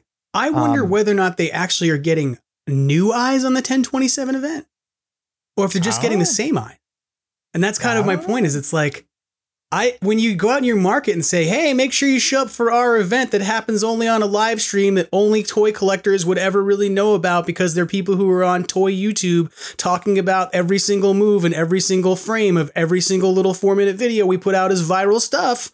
Are you actually marketing and establishing branding for anybody outside of that insular little circle of people doing that activity? Or are you stuck like talking to an echo chamber? And so I don't know, like I guess we'll see is the answer to that question. I still find it weird that Hasbro produced a commercial for the Fright Feature toys for the last movie with like Trevor and Phoebe and all them. Mm-hmm. And you had to go out of your way to find that commercial. That was such a well put together retro style commercial that I never seen, like Google ads or anything like throw my way, YouTube throw my way. Nothing was ever spent to my knowledge, to actually promote that video. Right. And that, again, it's such a cool throwback commercial. Like that commercial was done so well, but nobody saw it. Nobody saw it whatsoever. Instead, we all talk about like what is happening because this person or that person or these first names that we now know at Hasbro if you're deep into toy tuber community. And that's kind of what, again, Ilphonic has a bit of the same issue, right? It's like, you know who the dev streamers are. I won't name people by names because I don't want to be mean to them, because this is not about them. It's not about the individuals. It's about, to me, the marketing strategy of saying we just need to talk to the people who are going to buy our product anyway. And we don't need to put a lot of money into production because that would just mean spending money to reach people who might not buy our product. And it's like, right, that's what advertising's about. That's what you do marketing for. It's to capture new people to come look at a thing or to buy a thing that aren't already. So I don't know. I've probably beaten this to death, and I'm sorry if I dragged you through it with me, being negative. But I like it. I don't know. I like the slow drip. I'm going to be there 10/27 event. I know anybody listening to this, you're going to be there too. Like you're going to be watching. I'm going to be there. But It's going to be great. And it's not again, I think I would be less upset about the slow drip because it's not that so much as it's the like lack of any information that I can utilize in a way. But this is just at a separate level, right? Like I think you might appreciate this a bit. I look at an announcement like that and I'm like, cool, we got content this week. Totally. Great. There's something for us to talk about because they're going to announce something. So in the podcast this week, I know we're going to talk about potentially a Hasbro reveal. And so I sit around being like, well, let me make sure I get the details on the Hasbro reveal, only to find out there is no real reveal. It's like, okay, cool. So what do you want me to talk about this week? You want me to talk about that video? All right, let's do it. This is my talk about that video, right? And that's, for some people, their talk about that video might be very much like, let's go through all the clues and get excited about it. And I did a bit of that part, but it just, I don't know. I just still kind of walk away from it with this hollow sense of just like that really could have done more to market things. And if anybody's listening out there who thinks I'm being really mean to Hasbro, and you're like, you're not going to get an influencer box of toys right anymore. That's okay. I wasn't anyway. But that said, though, I just want to say that I really love and respect everyone at Hasbro. And if you guys do an influencer box anytime soon, I mean, that last one was wonderful. So, yeah. I also love and respect everyone at Hasbro. But when I don't get my influencer box, not to worry, I will find which of the toys you canceled from this line. And then I will track it down in foreign countries. I would like to clarify that in this podcast, I have said that I will keep product that people send me and like I'll rip people off. And also the fact that I'm very easily bought. I would like to clarify that I'm not going to be doing any of the stuff there when it comes to people sending me merchandise. I'm not about that life. And also, if I don't like something, I'm going to tell you I don't like it. But when it comes to this thing, I just thought it was fun. The only worry again that I have is that you do a tease upon a tease, that anticipation builds up even more and you got to deliver. And that is my concern right now when it comes to Hasbro is can they deliver, especially with that emphasis on the word big, can they deliver in that big way? I question it. Yeah. And that to me is where I'm like a better approach for the future might be bringing in some people who have some expertise in message design, marketing, persuasion. I'm not saying I teach these things or anything, but this was me totally being like, I'm going to nag on Hasbro strategies. And then I'd be like, by the way, you want to hire me? Hey. Say they got to bring in somebody that knows Ghostbusters too. Yeah. You got to bring in somebody who knows Ghostbusters. Yeah. You know, that would be really cool. Like a couple people know Ghostbusters. Yeah. And well, especially if you had people who were in different countries who could then be like, oh, international market, like Canada. There you go. Yeah, That's exactly. Because you got to figure that out. You have to figure out how you put some poutine with the ectoplasm to make people buy it in Canada. Because that's the only way people buy things in Canada is if they come with poutine. I think that's what I've heard. You might have better ideas. I don't know. Yeah, poutine, and you can't get your burger undercooked. It's got to be at least a medium. That's right. We've learned this from the Jim Cornette podcasts.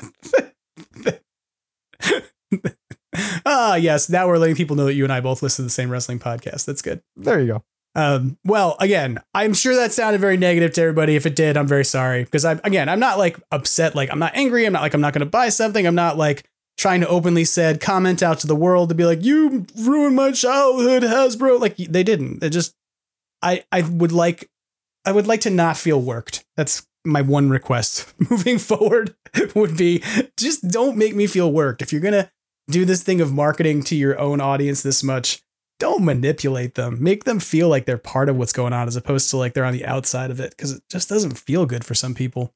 But I digress. Anything else you want to say about that? Any other comments before we move on from beating the hell out of that video with conversation? 10:27. Be there. Yeah, I mean, we'll be there. Yeah. I'll be there. Be there. I'll be at my house rather than anywhere, because it'll be it's not happening anywhere. Just be in front of a computer on 10/27, and I'm sure there will be all kinds of different things that are talked about. I don't even know if that's a special day for them. If it's just like a day they picked. Do you? I have no idea the origin behind it. Yeah, I don't either. Got no clue. They're like, it's the day we bought Kenner. and got the greatest IPs in our holdings. We refer to this, a lot of people refer to it as like the dark times. We kind of wanted to put like a positive spin on it. It's fine. Don't worry about it. I love you, Hasbro.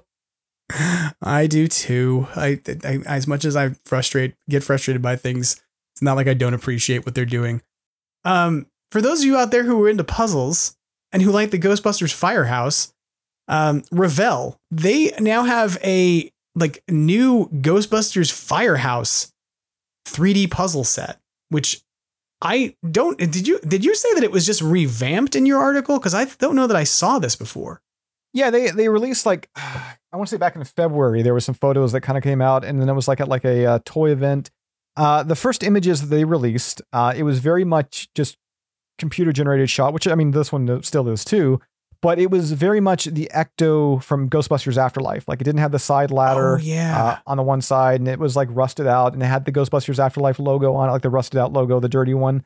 So now they showed this one, and it's clean, and it's very much more in the tone with the 84 style. And then this was also the one too that when they first showed the Firehouse was a mirror copy of the Playmobil Firehouse. All right, so this is embarrassing. I just went back to look at your coverage of this. And do you know what it says in the second paragraph? What's that? Jim Maritato of the Extraplasm podcast provided there you go. He presented it to me. So you're right. I did, because this was back in February, and I did. As soon as I opened your article as we were talking about this, I'm like, oh, right. This was the puzzle that looked to me like somebody had stolen the Playmobil Firehouse and made it into a puzzle. But it's completely redesigned now. Like it doesn't look like that at all.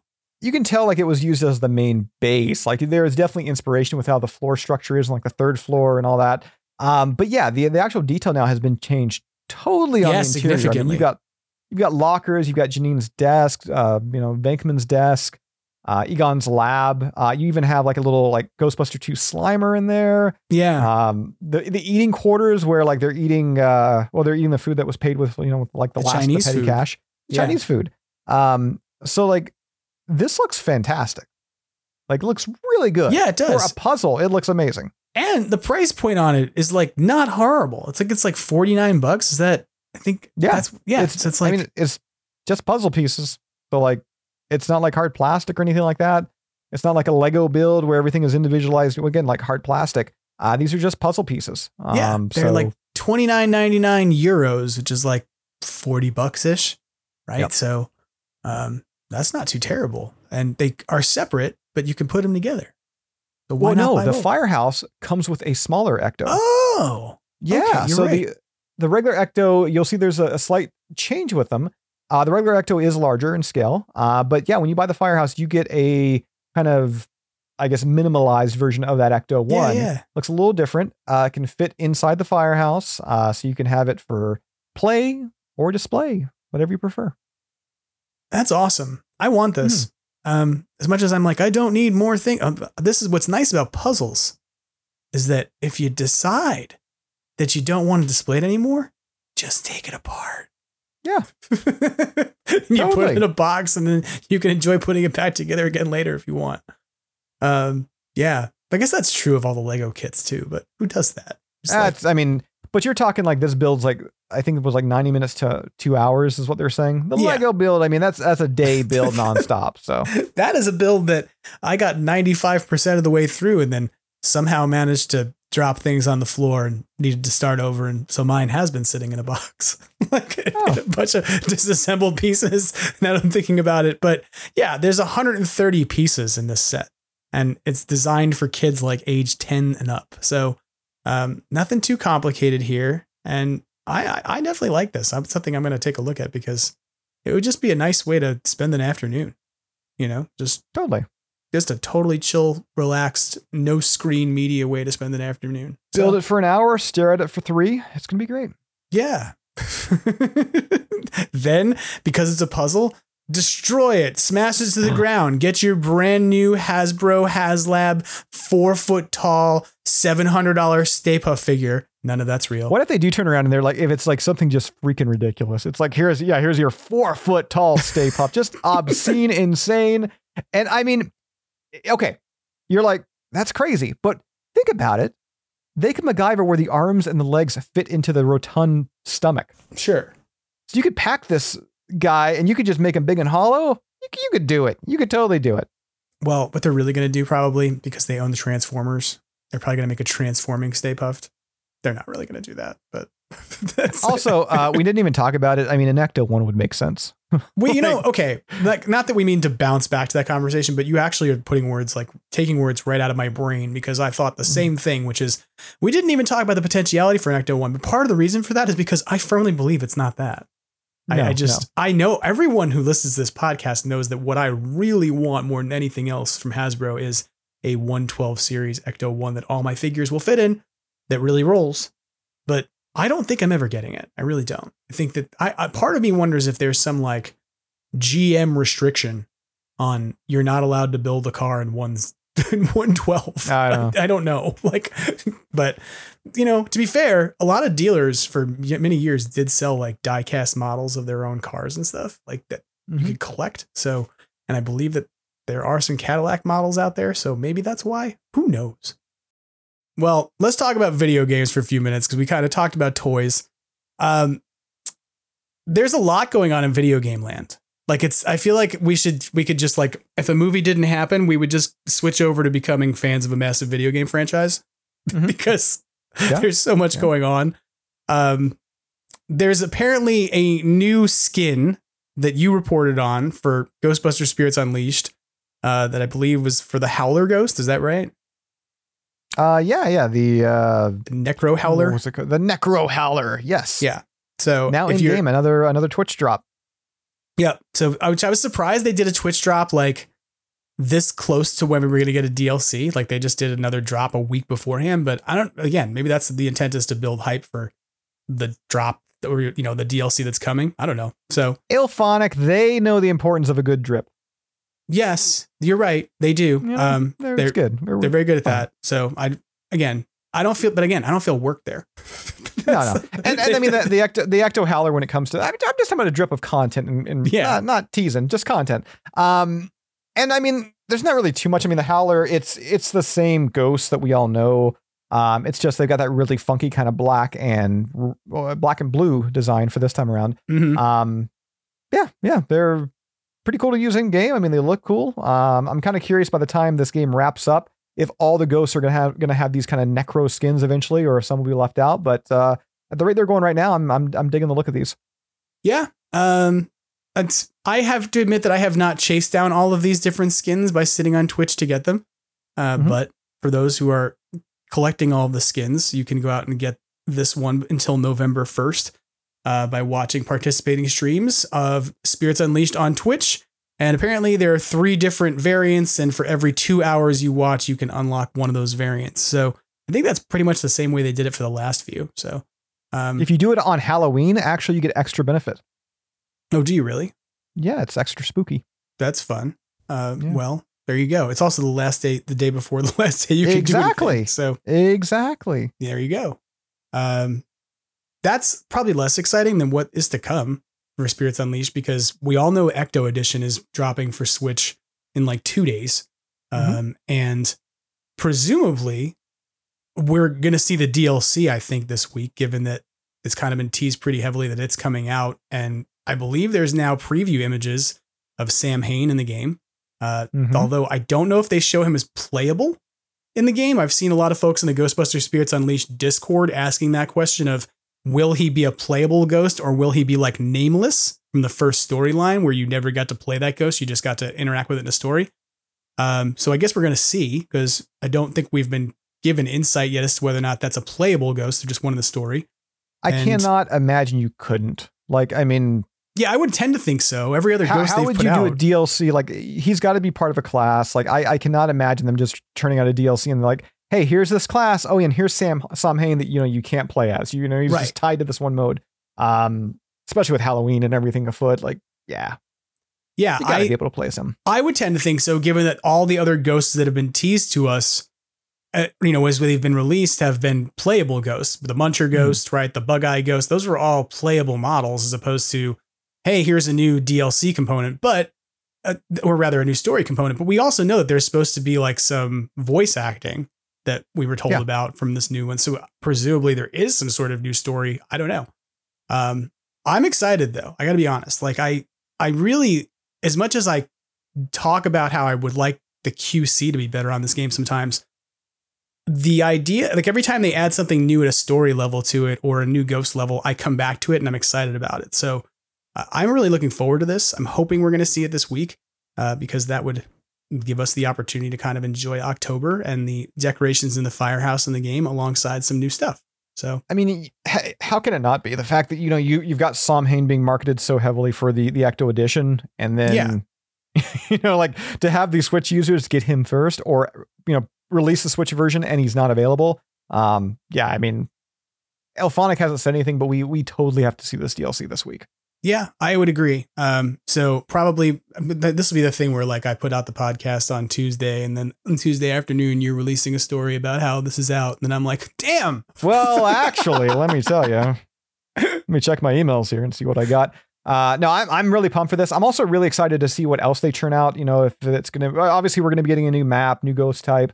As always, I'm really curious about the gear shells. They've been one of my favorite gets when it comes to any of these DLCs. The Answer the Call, stuff, the Extreme Ghostbusters, the Real Ghostbusters. So I'm really curious as to where they go from here. Whether or not we get something maybe Afterlife related, or maybe something that is unique and kind of created in-house by Elphonic. I always thought that the Real Ghostbusters packs would have been Real Ghostbusters Kenner packs would have been such a cool one where you could choose the different colors, the purple, the blues, all that. But that's been one of my favorite aspects of any of the DLCs is those gear shells. I know it won't happen because it would require some pretty insane licensing magic, but it would be kind of cool if they did a Lego set of packs in that game. Like that if you all your gear was just little Lego bricks. Well, I mean, you could do it in the respects, I guess, that maybe small parts of it being Lego, or, I mean, at the same time too, I mean, you may even have it where, you may Chinese manufacture it up and just call them building blocks or building bricks. Right. Yeah. You probably wouldn't, given the Ghostbusters license and, their connection to Lego. Probably not the best idea, but you could maybe do something, work that in. You could do a building block pack. That would be interesting and fun. So yeah, I'm excited about that. I'm excited to see the game coming to another platform for a new a new group of players. Like this is a game that hasn't existed on Switch at all. And so that it's going to come out on a completely new platform for folks who are going to come into it as new, expands the community of game players a bunch. And I think potentially changes up the dynamics of who is playing the game a bit. To me, the Switch is a far more accessible console that people are playing. I think younger kids are playing more of. It's an on-the-go console, etc. Whereas I think a lot of the folks who are playing Spirits Unleashed, at least over the last year of it, while I've been playing, have been sort of more hardcore online gamers. That makes sense. Like people who are into asymmetrical shooters, people who have PCs with video cards that are really good and capable of doing things like streaming. So like, I think it will be interesting to sort of see how this game is received by folks on a completely different platform with a more casual gaming, community, Also, I mean, you were saying like younger age, there's that visual aesthetic too of Spirits Unleashed, where, I mean, it has that kind of like Fortnite vibe, that style to it, which could bring in, a whole new demographic of player. I'm excited to see it grow. I'm kind of curious too, if we're ever going to hear news about the Steam release, considering we're heading up to a year now since the game launched. Right. And usually those like exclusivity deals are like a year with like Epic and everything. I mean, who knows? Maybe it'll stay an Epic exclusive, but I'm kind of curious if we're going to hear anything about a Steam launch, the next couple weeks, next month or so. Yeah. It would be interesting to see how the community would kind of continue to expand if that were the case, given how there's some folks out there who are very opposed to Epic Games and who just won't install anything that they sell. But I mean, that's not me. I'm not that hard line. That'd be big news for some. You know what? Maybe that's the crossover announcement. Hasbro, they're going to come out and they're going to be like, hey, we got big news. Spirits Unleashed, baby. Coming to Steam. That's it. And we're going to release an action figure of what's that? Half-Life guy. That's Steam, right? Yeah, we're going to dressed up as a Ghostbuster. We're releasing a 22-inch tall Nameless figure. At which point somebody goes, isn't Nameless invisible? Yes. They're just going to get into gaming PCs now, and it's going to exclusively run Steam, and that's it. And it's going to be Ghostbusters themed, and that's our announcement. Yes, there you go. That's the plan. That'll work. There you be. Well, I'm very excited to see what's going to happen with Spirits Unleashed. As much as I just said, like, I want to see them market things better and not from bedrooms. I feel bad now. I feel like I've been mean. No. I mean, when it comes to anybody doing like. All streamers are different. And I mean, you have some people out there that, you go on Twitch and they spend like, $5,000 for their background and just do crazy LEDs and everything. And then you've got somebody else who has like, 300 million viewers or subscribers. And they're just some dude again in their bedroom. And I got to say too, when it comes to some of these, higher companies doing that style of stream, it does make it where those people feel more approachable. There's not really that kind of barrier. So I can definitely see it almost kind of breaking down, almost like a mom and pop shop type thing where it's just like, hey, they're like me. So I can get that. Yeah, I get that aesthetic to it. You just don't want to see their bed. No, it's not even that I want to see their bed. It's just you don't want to think about team members of Ilphonic. That's where the magic happens. That's what you don't want. You don't want to think about. All right, that's partially true. I don't want to think about that, but that's not what I was thinking about. That's where they bump uglies. But I meant more that when saying it, I want people to market beyond the known contingent of people who you already know are your audience. I agree. I want Ghostbusters to grow. Yeah. So that's why it excites me to sort of see the Ecto edition happening. It's like, okay, cool. We see after a year, Spirits Unleashed is still alive. It's still kicking and it has growth potential to it as opposed to being like, hey, is this a dead game? Which, I think is a question you hear asked a lot these days about online games that kind of get started up and they make it a year and they just kind of stop receiving updates. So is it an Evil Dead game? Zing. Yeah. See, that's a good example. An Evil Dead game or what was the other game that people were upset about at one point? I think Predator people were upset about or something. So yeah I don't know. There's a lot of games. There's a lot of games out there, kid, with a lot of IPs. I do like the fact though that Spirits Unleashed is releasing in the same week that like Spirits Unleashed for obviously Switch, the same week that like Super Mario Wonder is coming out, like the biggest game release this year for Nintendo. It's like okay, they could have planned that a little better. You did stack yourself against that deck pretty hard. That is them though getting to that 1 year exclusivity or that 1 year anniversary, and they want to make a big deal about it. So it's really just Mario coming in and It's his fault. stomping his big elephant trunks down. That's the new gimmick with the new one. I'm going to say this elephant. real quick before we move on, because it's something that most people I've talked to have not recognized. Have you noticed this, that when you shoot the drudges in Spirits Unleashed, some of them have an Easter egg? No, I don't think so. When you shoot the drudges and you blow them up, some of them go, whoa, whoa, whoa, whoa, whoa, whoa, whoa. And they sound just like little Mario. Luigi. Oh, little Luigi boy. Right? They sound like Luigi and like they sound like, I'm like, well, how does nobody notice this? Like, no one's like, anyone else I've talked to, they're like, oh yeah, they do that. I'm like, yeah, like that is, we've made this joke about Luigi's Mansion and the ghost busting adventures of Luigi. And then you've got this sort of like audio Easter egg the drudges make when they get shot, which is very close to that laugh. So, yeah. There you go. Charles Martinet, he knew that his role at Nintendo that was going to take a step back, so he started doing other roles, and yeah, he brought Mario and Luigi to Spirits Unleashed. Came on Spirits Unleashed, and he was like, "Whoa, whoa, whoa, whoa, whoa!" That's all he does. He just walks into rooms. It's the only line he's got now. That's it. They took the rest of them away. He can't use the others. He's at like Nintendo food court. Would you like some extra Jello there, Charles? Whoa, whoa, whoa, whoa, whoa. Outside of Spirits Unleashed, it looks like we also are pretty much 10 days away from the release of Ghostbusters Rise of the Ghost Lord on VR for MetaQuest and the PS VR system. Mm-hmm. I think this is neat.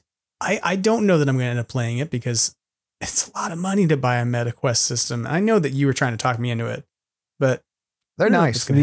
The newest one, the Quest 3, I just grabbed, and it is really cool. It mixes real life with virtuality, the whole AR VR type thing, and augmented reality, I guess is what they call it. I don't know. But whatever it is, it's done really well. There's like a little game it comes with where you got like aliens crashing through your walls, and you do like a whole like 3D scan of your living room, and they can hide behind like the couch and the table and everything, and a little rocket ship lands like on your couch or table.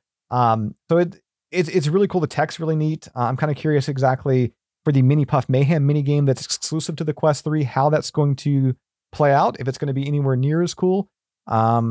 But yeah, I'm pretty excited for it. I'm not expecting anything mind blowing. I'm expecting really just a fun VR shooter with the Ghostbusters license kind of slapped on top of it. I know that may sound bad, but I'm not expecting it. It's the fact that we're starting a new franchise. We're in San Francisco. Yeah. It's so removed from that New York Bill Murray Ghostbusters aesthetic that I'm coming into it thinking just, okay, I'm going to bust ghosts. I'm going to wear a proton pack. I'm going to use a Neutrino wand, ghost trap. I'm going to have those staples. It's going to look different. I think as long as you come into it expecting, something different, I think you're probably going to have a good time, but I haven't played it yet. I'm hoping it works well. I'm hoping that, for people who want to do single player, and you can apparently do that. And there's like a little ghost character that helps you out as you're playing through, that you'll be able to do that. And you'll get a similar experience when compared to playing online with like 3 other players. Yeah. I think that you may be right in that it's kind of like a Ghostbusters branding on a VR shooter, but I also think it's interesting how much work they've put into like so far of showing us different equipment that's in the game. Mm-hmm.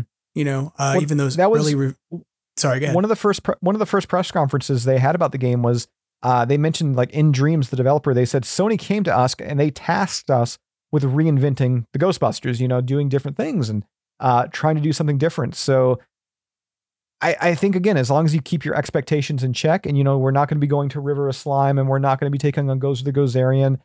The Mini Puffs, apparently, though, they make the trek to San Francisco, and apparently Slimer is going to make the track via DLC eventually.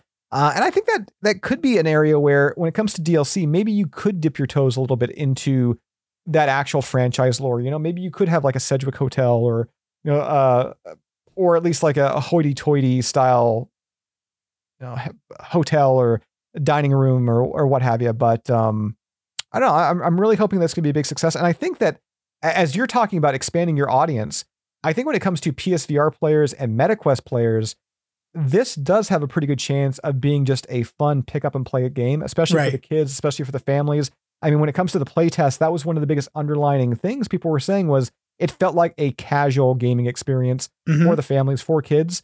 And that's something that I think Ghostbusters really needs. I agree. I think that one of the challenges of Spirits Unleashed is that it is a game that is not really designed, and it is designed with kids can play it, but the community of game players is far more folks who are adults.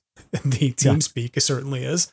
And when you tend to run into kids, it's like on middle of the day on a weekend, right? Like not when they're in school, obviously, and stuff. Is when you tend to see them in the game, I think, more than other times. But it's not really an ecosystem that's kind of like set up for them. And this is the other part of it I think is kind of interesting, is that Spirits Unleashed is a ongoing telling of a story that you and I know very well, right? Because it's the story of the original Ghostbusters, and then Ghostbusters, and I guess sort of Ghostbusters Afterlife, even though it's not really talked about that much in that game.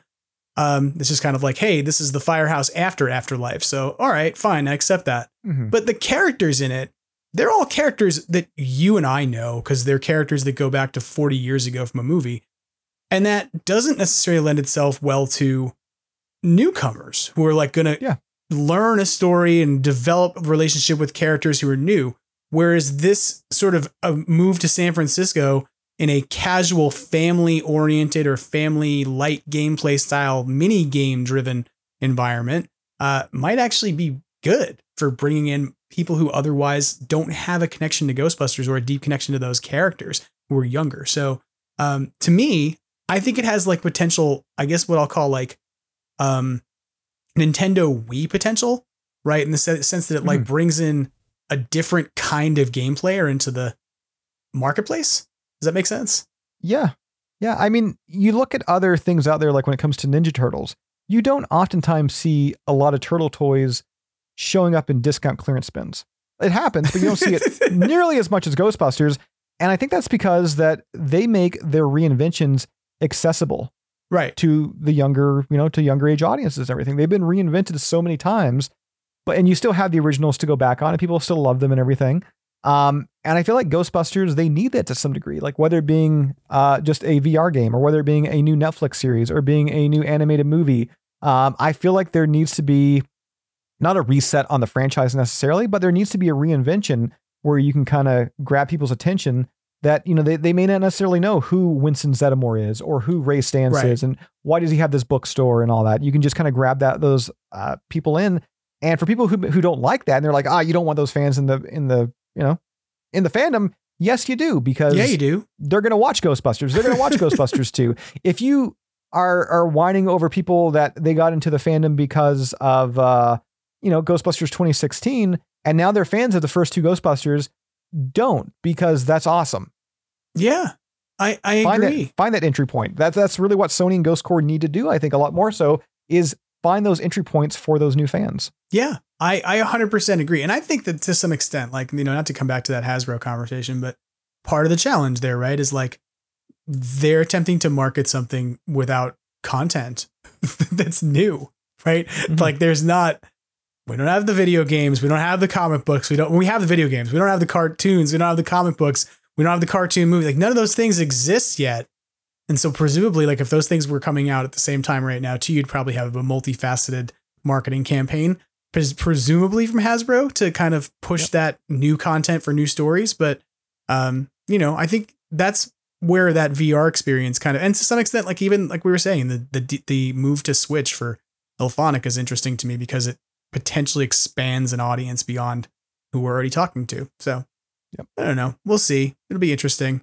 But if you're not a video game player, now's the time to rekindle that love. If you're not playing video games and you're a Ghostbusters fan, you are probably missing out at this point, to be real. There's been a lot of bad Ghostbusters video games over time. But I have to say, out of what exists out right now, I don't think any of it's bad. No. And I definitely cannot see Rise of the Ghost Lord, being bad. I mean, just for the gameplay alone, like, I mean, having a VR Ghostbuster game where you can blast a ghost and capture a ghost. I mean, that's something a lot of us has wanted for years. And what we've been presented with has been lackluster at best. So to actually have something that has a narrative and a story and something you're not going to finish in 8 minutes or 10 minutes, and it feels more like just a teaser. yeah, I'm more than excited. I know come the release date, like over on our YouTube channel, I'm going to be posting random videos and gameplay and all that. I'm really excited to kind of get into this one. Yeah, I'm excited about all these things that are coming out. I think the one thing we didn't talk about video game wise, if you want unofficial video game news, apparently Grand Theft Auto Online's Halloween event that you have reported on includes a drivable stand-in for the Miller Meteor Cadillac, the which I think is called, is it right? The Albany Brigham. Is that what it's called? Albany Brigham. Yes. So if you are a fan of Grand Theft Auto Online, you can now drive a white Cadillac Miller Meteor with red fins. It does not have a roof rack, and it does not have the logos, but you can put a roof rack on. Can you? But it's just it's luggage and not gadgetry. It's like people's camping equipment. But you can put a roof rack on. You can change out the rims. You can change out the bumper and stuff like that. Change the color. You can definitely make it look more ecto-y. But as I said in the initial report, to do that, you gotta level up your character. There's a lot of the cooler unlockables you need to put the time in. You just can't buy money on a shark card, their in-game currency, and use that. Or sign up to GTA Plus. I mean, you do that. You sign up to their membership program. You get the Cadillac for free, which is cool. But you still need to put the time in to get a lot of the really, must-have unlockables. Right. Grand Theft Auto, it blows my mind because I remember when it was an overhead 2D driving game. Yeah. Not even when it was Grand Theft Auto San Andreas, but I remember Grand Theft Auto when it was like, use a keyboard to drive a little car through a city at a 2D overhead environment. It's like knowing Duke Nukem before knowing Duke Nukem 3D. Yeah. It makes me feel very old, but I have to admit, I have not played any of the contemporary Grand Theft Auto games. I don't know when I fell off of those, probably after something like Vice City. I didn't have a console that played that, and then I just never got into it on PC. So I directly remember I moved from my parents into my own place with my girlfriend at the time, who's now my wife. We moved around. It was right at the release of San Andreas. I remember directly watching or playing San Andreas on a television set on the floor. And that was like, I just recall that was just a vivid memory for me.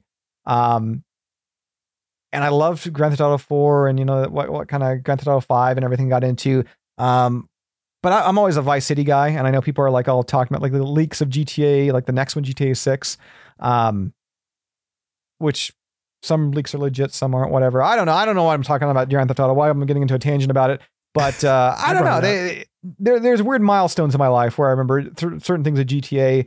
I'm always going to be a fan of it. I always love just running around causing a ruckus and, having the cops run after you. And the fact that I can now do that in the Ecto one, well, unofficially, it just adds to it. And for years, whenever I jumped on the PC, one of the first mods I always wanted to install in a game was the Ecto mod, whether it being Vice City, San Andreas, GTA 4, GTA 5. So to have something in there now that looks like the vehicle, you don't have to mod. It even has a siren, which is god awfully worse than the actual siren, but it still has a siren. I appreciate that. Well, we bounced around. We talked about merch. We talked about video games. The one thing we haven't talked about for sure that I know I want to touch on real quick is fan merch stuff for the week. And the big shout out I want to give for this week goes out to Tom Henry and TCU Toys, because if you have not seen this, Tom has been teasing that they have a brand new store for TCU Toys that's now being hosted over on Big Cartel. And that brand new store actually has some brandy new items in it. Well, not brandy new paint. The existing Ghostbusters line that he's done in 3 3/4 has had a limited run of re-releases and repaints. The big announcement there that's new is that he's got Spectral Ghostbusters and Real Ghostbusters paint jobs. So same figures he had before in terms of the little magnet connectors and things, but you can now get them in variants. You can grab those over at tcutoys.bigcartel.com, which is the new website. And the way that works is if you click on the figure, you can then in a drop-down box, select the variant you want. So there's things like the 84 edition and the 86 edition and the alternate 86 edition, which is the Spectral Ghostbusters. But these are pretty cool figures. I've liked them since they came out, and the new paint jobs are really nice. So yeah, really clean. I mean, the quality of the first set, I got mine a couple weeks back. I love them. Probably one of my favorite looking sets in my collection now. Totally unofficial, non-licensed, all that good jazz. Yeah. But honestly, over the past year, what hasn't been? Right. That seems like kind of the thing. But yeah, they do a phenomenal job with their figures. Like I said, I love that first set.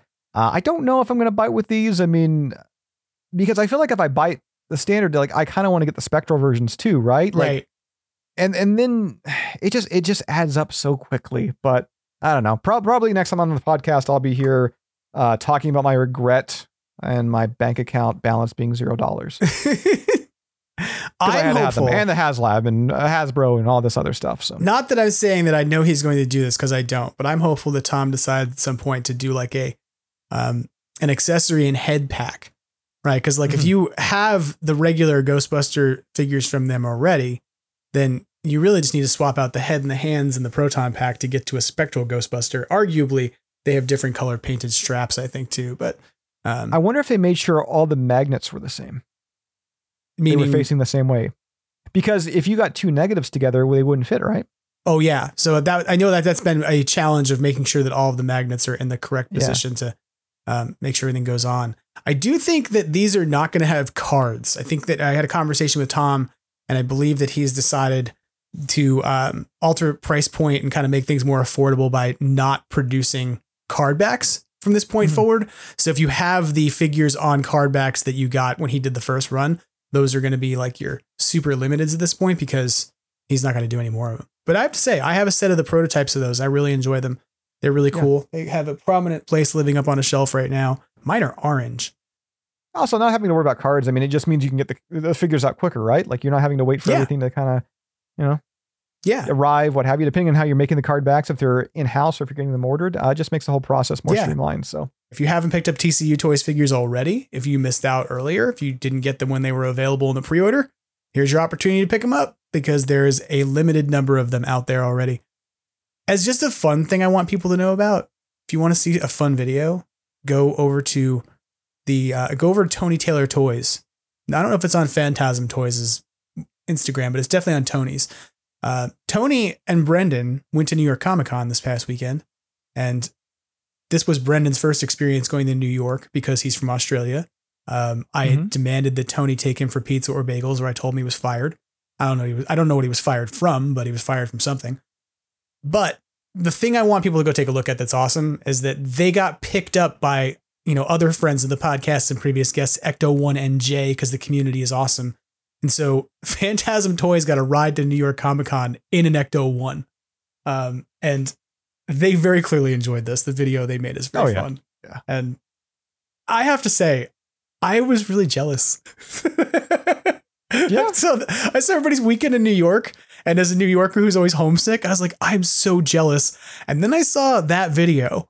And I saw the Ecto1 like pulling up to come get them, and then the Ecto1 tearing away from Comic-Con with the sirens blaring. And I was like, I'm so jealous right now. I just want to go home. I kind of feel weird in the respects that like when it comes to the whole like the Ecto tours in New York City, like they were asking like, hey, you want to come down for this? You want to like maybe take a tour? And like, I was like, well, depending, the strikes and maybe Sony will do something. Maybe I'll come down and I could cover something at New York Comic Con.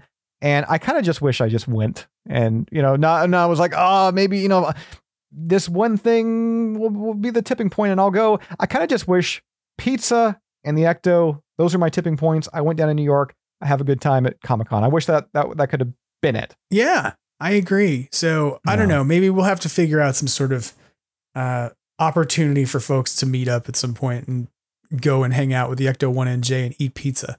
Because I've been told I should come out for a tour as well.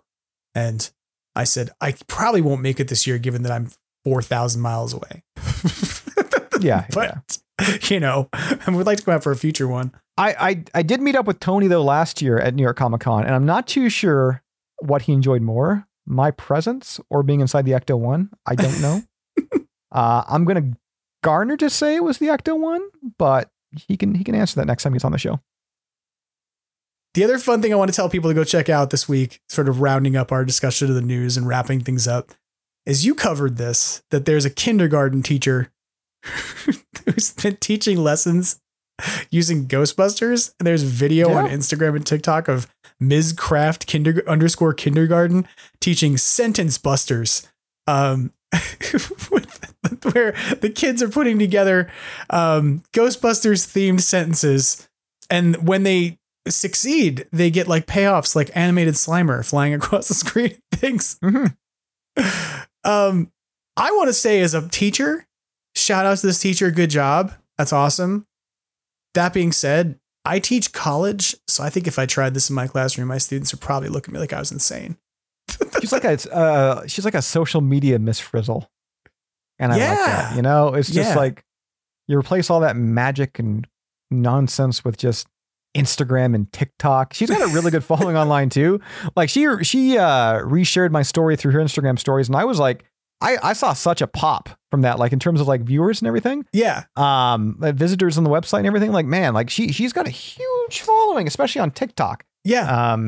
Just sharing like lessons plans and just little shorts and everything, very unconventional style stuff. It's odd, but like that's another weird, like that's where I go COVID working, like not COVID working, but like COVID communication, like working well, because like that's something that my partner teaches high school, and she has friends that she talks to all the time now that are even local. Some of them who she didn't know pre-COVID, but the way she got to know them was because of online curriculum exchange. And what funny right now is I hope it never happens for her, but if her teaching gig ever went south, she could easily just quit. She has the social media following now where she could get endorsement deals, license, show off stuff. And she could just create online lessons plans and such like that online. Like she's got that install base. And I mean, that's awesome. But obviously her thing is the kids, which is great for her. And also the fact too, that, sharing these ideas and sharing, again, these concepts and kind of this out of the box thinking when it comes to getting children engaged, getting them involved with these things. And I mean, my hat's off to her. She's there wearing the Proton pack and a pair of Ecto goggles and got the ghost trap over like on like a chair. She's all in it. And I mean, I'm pretty sure she says she doesn't change the song around too much. So she's trying to, to make sure these kids know how to write a proper sentence. And she's like saying, I ain't. She's including ain't. And people like question, like chirp her on in the comment section. She's like, well, the song's so iconic. How can you change it? Right. Like, seriously. So I just imagine some kid going home and like, they're like, you want some peas with your dinner? And I ain't eating that. Where'd you pick that up? I ain't afraid of no peas. I ain't eating no peas. And like, Miss Kraft. I do think this is pretty cool. She does have like a following of like 633,000 people on Instagram. But so this is what I'm saying is like for some teachers, this became a way to operate during COVID, was to share resources, share videos, etc., and help them to build a platform. It's kind of wild, but I don't know. It's something that she has other additional videos. You scroll down, there's like, she's got another video with Stay Puft, etc. So it's an ongoing thing where she's incorporating Ghostbusters stuff into the lesson plan, and I just think it's fun. So she teased her Ghostbusters video better than Hasbro teased theirs. She was like, here's Stay Puft. Yes. Well, I think that more or less covers the headlines of the week, which is mostly what we were going to do today, because you were, of course, the expert on Ghostbusters headlines as the person who produces Ghostbusters news. But I do want to tell folks that if they aren't going and watching your Halloween countdown videos, that they're missing out on a lot of cool and fun stuff. Thank you. What's your latest thing you're doing with that? Well, I'm actually just about to head out the door right now. We're going to be doing a video. I've got a couple things left to do this year, but we still need to do the Ecto 1 inflatable from Halloween Costumes. Gotcha. Every year they partner up for these, and they usually sponsor like 5 or 6 videos. So kudos to them. But we also have the that rather ridiculous Terror Dog costume. There's going to be a video of that. That's going to be the next one, which I'm hoping to get up in the next day or two. Nice. We're legit going to be filming it within the hour, and things may get a little humpy from what I hear. So that's I'm excited for all the wrong reasons for this video. It should be a fun one. Should be an entertaining one. But there's those still left to do. I'm still building the Real Ghostbusters Proton Pack, a 3D print build. I've only released one so far. I still got at least 2 to 3 more videos, maybe at least 2. Maybe I'll push to 4. I don't know yet. But yeah, that should probably square away this Halloween countdown outside of like, usual videos, Fan Mail Fridays. I've got a few more things I think coming to you in the mail that I'm probably forgetting about. But yeah, it's a fun little series. I think as it goes on every year, I try and get a little more creative. I try and I don't want to even say creative. There's videos that are very much my standard review videos or standard unboxing videos, but then out of nowhere there'll just be one that's just weird, just awkward. I mean, finding a reason to put a Twinkie costume on, finding a reason to get humped by terror dogs. I'm surprised that companies want me to advertise any of their products at this point. But no, I'm thankful that companies like HalloweenCostumes.com and all these other brands and everything. I mean, Spirit Halloween, I think I'm going to be doing something with them still possibly between now and Halloween. So I'm thankful for all these companies' support, and I'm thankful for people that are watching it. And every year where I'm like, I don't know if I want to do one, because I hold myself to like a lot of really weird time frame standards. Like, I don't think people are like being like, hey, where's Jason's new countdown video? But mentally in my head, I'm like, oh my God, I need to make one. I need to make one right now. So like every October, I am stressed beyond belief just because I have put these goals in my head that if I don't hit them, it's going to ruin my day. And I need to hit all of them. I understand that. And something is, after a year of podcasting, especially, like, I don't like the idea of taking a week off, or having a recording session that is supposed to happen and then gets canceled. Like, really throws me off. And I'm like, oh my God, I'm failing at this. And then I'm like, this isn't even my job. Like, this is just a thing I do for fun. But for you, like, you're out there doing good work that actually, helps you to pay the bills. So, and I will say this, I think you do an amazing job of reviewing stuff, and companies should definitely send you stuff, because you do a great job of making so many of the things that you interact with look fun and awesome. And they generally are, and you don't tend to review stuff that's junk. So there's that. They generally are. There are some stinkers in there, but they're generally pretty acceptable. People seem to like them. Look, if something, okay. The point more being that if something is not necessarily great, you are honest about it. You're saying, hey, thank you for that. This thing is decent, but it's got these fundamental failings and flaws. So, I mean, we did the Halloween costumes Proton Pack. I mean, I reviewed that. So yeah, that's what I mean. Like, I don't mean specifically that, but it's a good example. Yeah. But, yeah. So I think that you should be confident in what you're putting out, and it's good. It's good content. And I wouldn't tell people to go look at it every week if I didn't think it was enjoyable and good stuff. So, am I doing a better job than Hasbro? Yes. I that's not even said facetiously. So Hasbro, if you're looking for a content creator, does Hasbro have a podcast? What did you say? Does Hasbro have a podcast? I mean, you have a podcast. Oh, rebrand. I don't think Hasbro has a podcast. I don't know. I don't know if they want a podcast. Oh, they'd love a podcast. Just get us on the payroll so we can buy some of those props. From that, well, if we could buy some of the discount figures down at the in-store, in headquarters Ollie's. See, why do you... No, now you're being negative about Hasbro. Don't do this. I'm not being negative. Ollie's is a fantastic shopping experience that provides discount goods to families all across America, which is also not true because there's no Ollie's here in California whatsoever. But... Got to reword all my old articles where I'm like, across America. Across portions of the Midwest and some of New England. Well, despite the fact that I maybe was a little critical about Hasbro, I had a lot of fun talking to you, and I always do. So I appreciate you coming on the podcast and running through the news this week. Yeah, it was okay. What's that? It was okay. It was fine. Thanks. I mean, wasn't as good as the previous one. It was fine. Don't worry about it. It's okay. You did okay. Wow. Yeah, this is just the way to trigger my anxiety by the end of this podcast. What, is this mediocre plasm? What are we talking about? What? Oh boy. This happens that I get critical of the Hasbro team. The next thing I know, I'm going to get all Love these. You, Hasbro. Hey, your podcast is pretty mediocre. Your podcast didn't do all that much. What new information did you tease this week on your podcast? Hey, weren't you supposed to be cutting up episodes into individual segments for YouTube? Wasn't that a thing you were doing? Yeah, but... But something big. But something big. That's right. The There's reason something why big I'm not that's coming. something big is coming. Oh God. I don't know what that big thing's gonna be. But everybody, tune back in next week to find. Thank you a bunch for coming on the show and rambling through the news with me. I always have fun talking with you. Is there anything else you want? It was a great time. You're wonderful. You're not mediocre. You're extra. Thank you. Extra good. Pleasant boy. It's good that you put the good after it, because remember, some people now are like, "Oh my God, that guy's so extra." He's so extra. Is there anything else you want to plug out there, pitch out there, tell people to go take a look at, etc.? GhostbustersNews.com, Halloween Countdown. You've already touched on to it.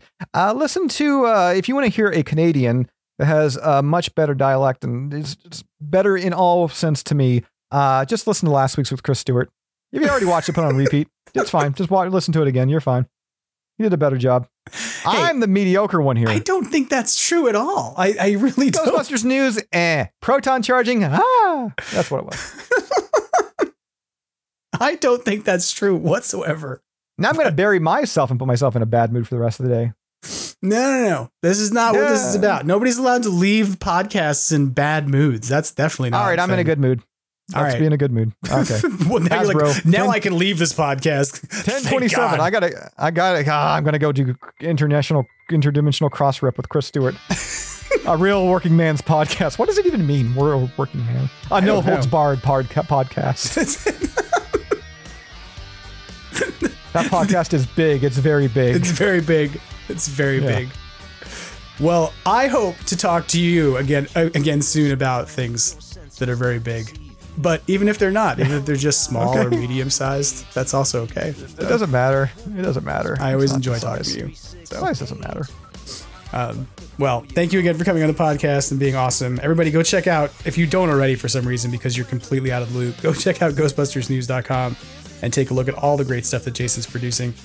Make sure you watch his Halloween countdown videos. And I will say this, having seen some of the some earlier previews of your Proton Pack video, like some of your output coming out of your 3D printer, that thing is amazing. And people, if you are at all into building props, like, you need to go watch this video because you're gonna want exactly whatever 3D printer this is when you're done, because it's dope. Yeah.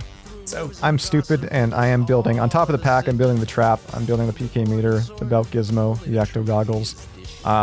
If you wonder why it's been like 2 weeks since my last video, I'm stupid and I can't focus in on one thing and I got to build everything at one time. So those videos are coming, like I said, at least 2 more between now and Halloween, in addition to the standard Halloween countdown videos. None of that is stupid. All of that is wonderful. And everybody should go and take a look at it because when you release it, because it's really cool stuff. It's really interesting to see pieces of it coming together. So, well, I think you're welcome. Thank you for being awesome as usual and for doing everything you do, because you provide valuable service and information to the community. And I'm always excited to talk to you. So please come on back again soon. And thank you again. Thank you for having me. That about wraps things up for Extraplasm this week. I want to say thank you once again to Jason Fitzsimmons for coming on the show, and also in general for being such an awesome supporter and friend of the show.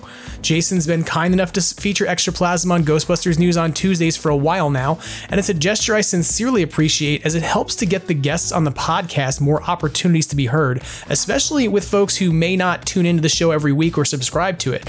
And of course, it's a great opportunity for the show to continue to grow its audience. So Jason, thanks again for all you do. If you're out there right now and you're not following Ghostbusters News on YouTube, Instagram, X, Facebook, or somewhere else, please go ahead and do that. And one thing I want to remind folks is if you're going to make a purchase from Spirit Halloween or Halloween costumes for a Ghostbusters item, go to Ghostbusters News and search for that item, and then use the links in Jason's stories when you do it. If it helps him keep doing what we all appreciate him for doing, when people utilize the links in his stories to go make those purchases. I also want to say thanks and congratulations on your first slice of New York pizza. Mendoza, to Brendan Pierce of Beducci Studios, who provides our logo and visual identity. And thank you, of course, as always, to vaporwave artist Magnavox, whose version of Ghostbusters serves as our theme music. And lastly, I want to say thank you to you, which I thank the listening audience every week, but this week I want to say thank you so much, like 20,000 times, because apparently I received notification from our host that the podcast has been downloaded over 20,000 times as of the last week. It thrills me to be able to talk with you all and to connect with folks each week via the podcast, and it always excites me to hear from you. If you've got something you have to share or some commentary you want to provide, you can of course always reach me at Extraplasm on Instagram, on X, I'm still there, Extraplasm Podcast on Facebook and YouTube, and of course via email at extraplazompodcast@gmail.com. I again want to say thank you so much for supporting the podcast, because I never imagined that many people would come along and download an episode. Not that there's 20,000 people each week, but there's 20,000 downloads overall, which is, to me, still mind-blowing.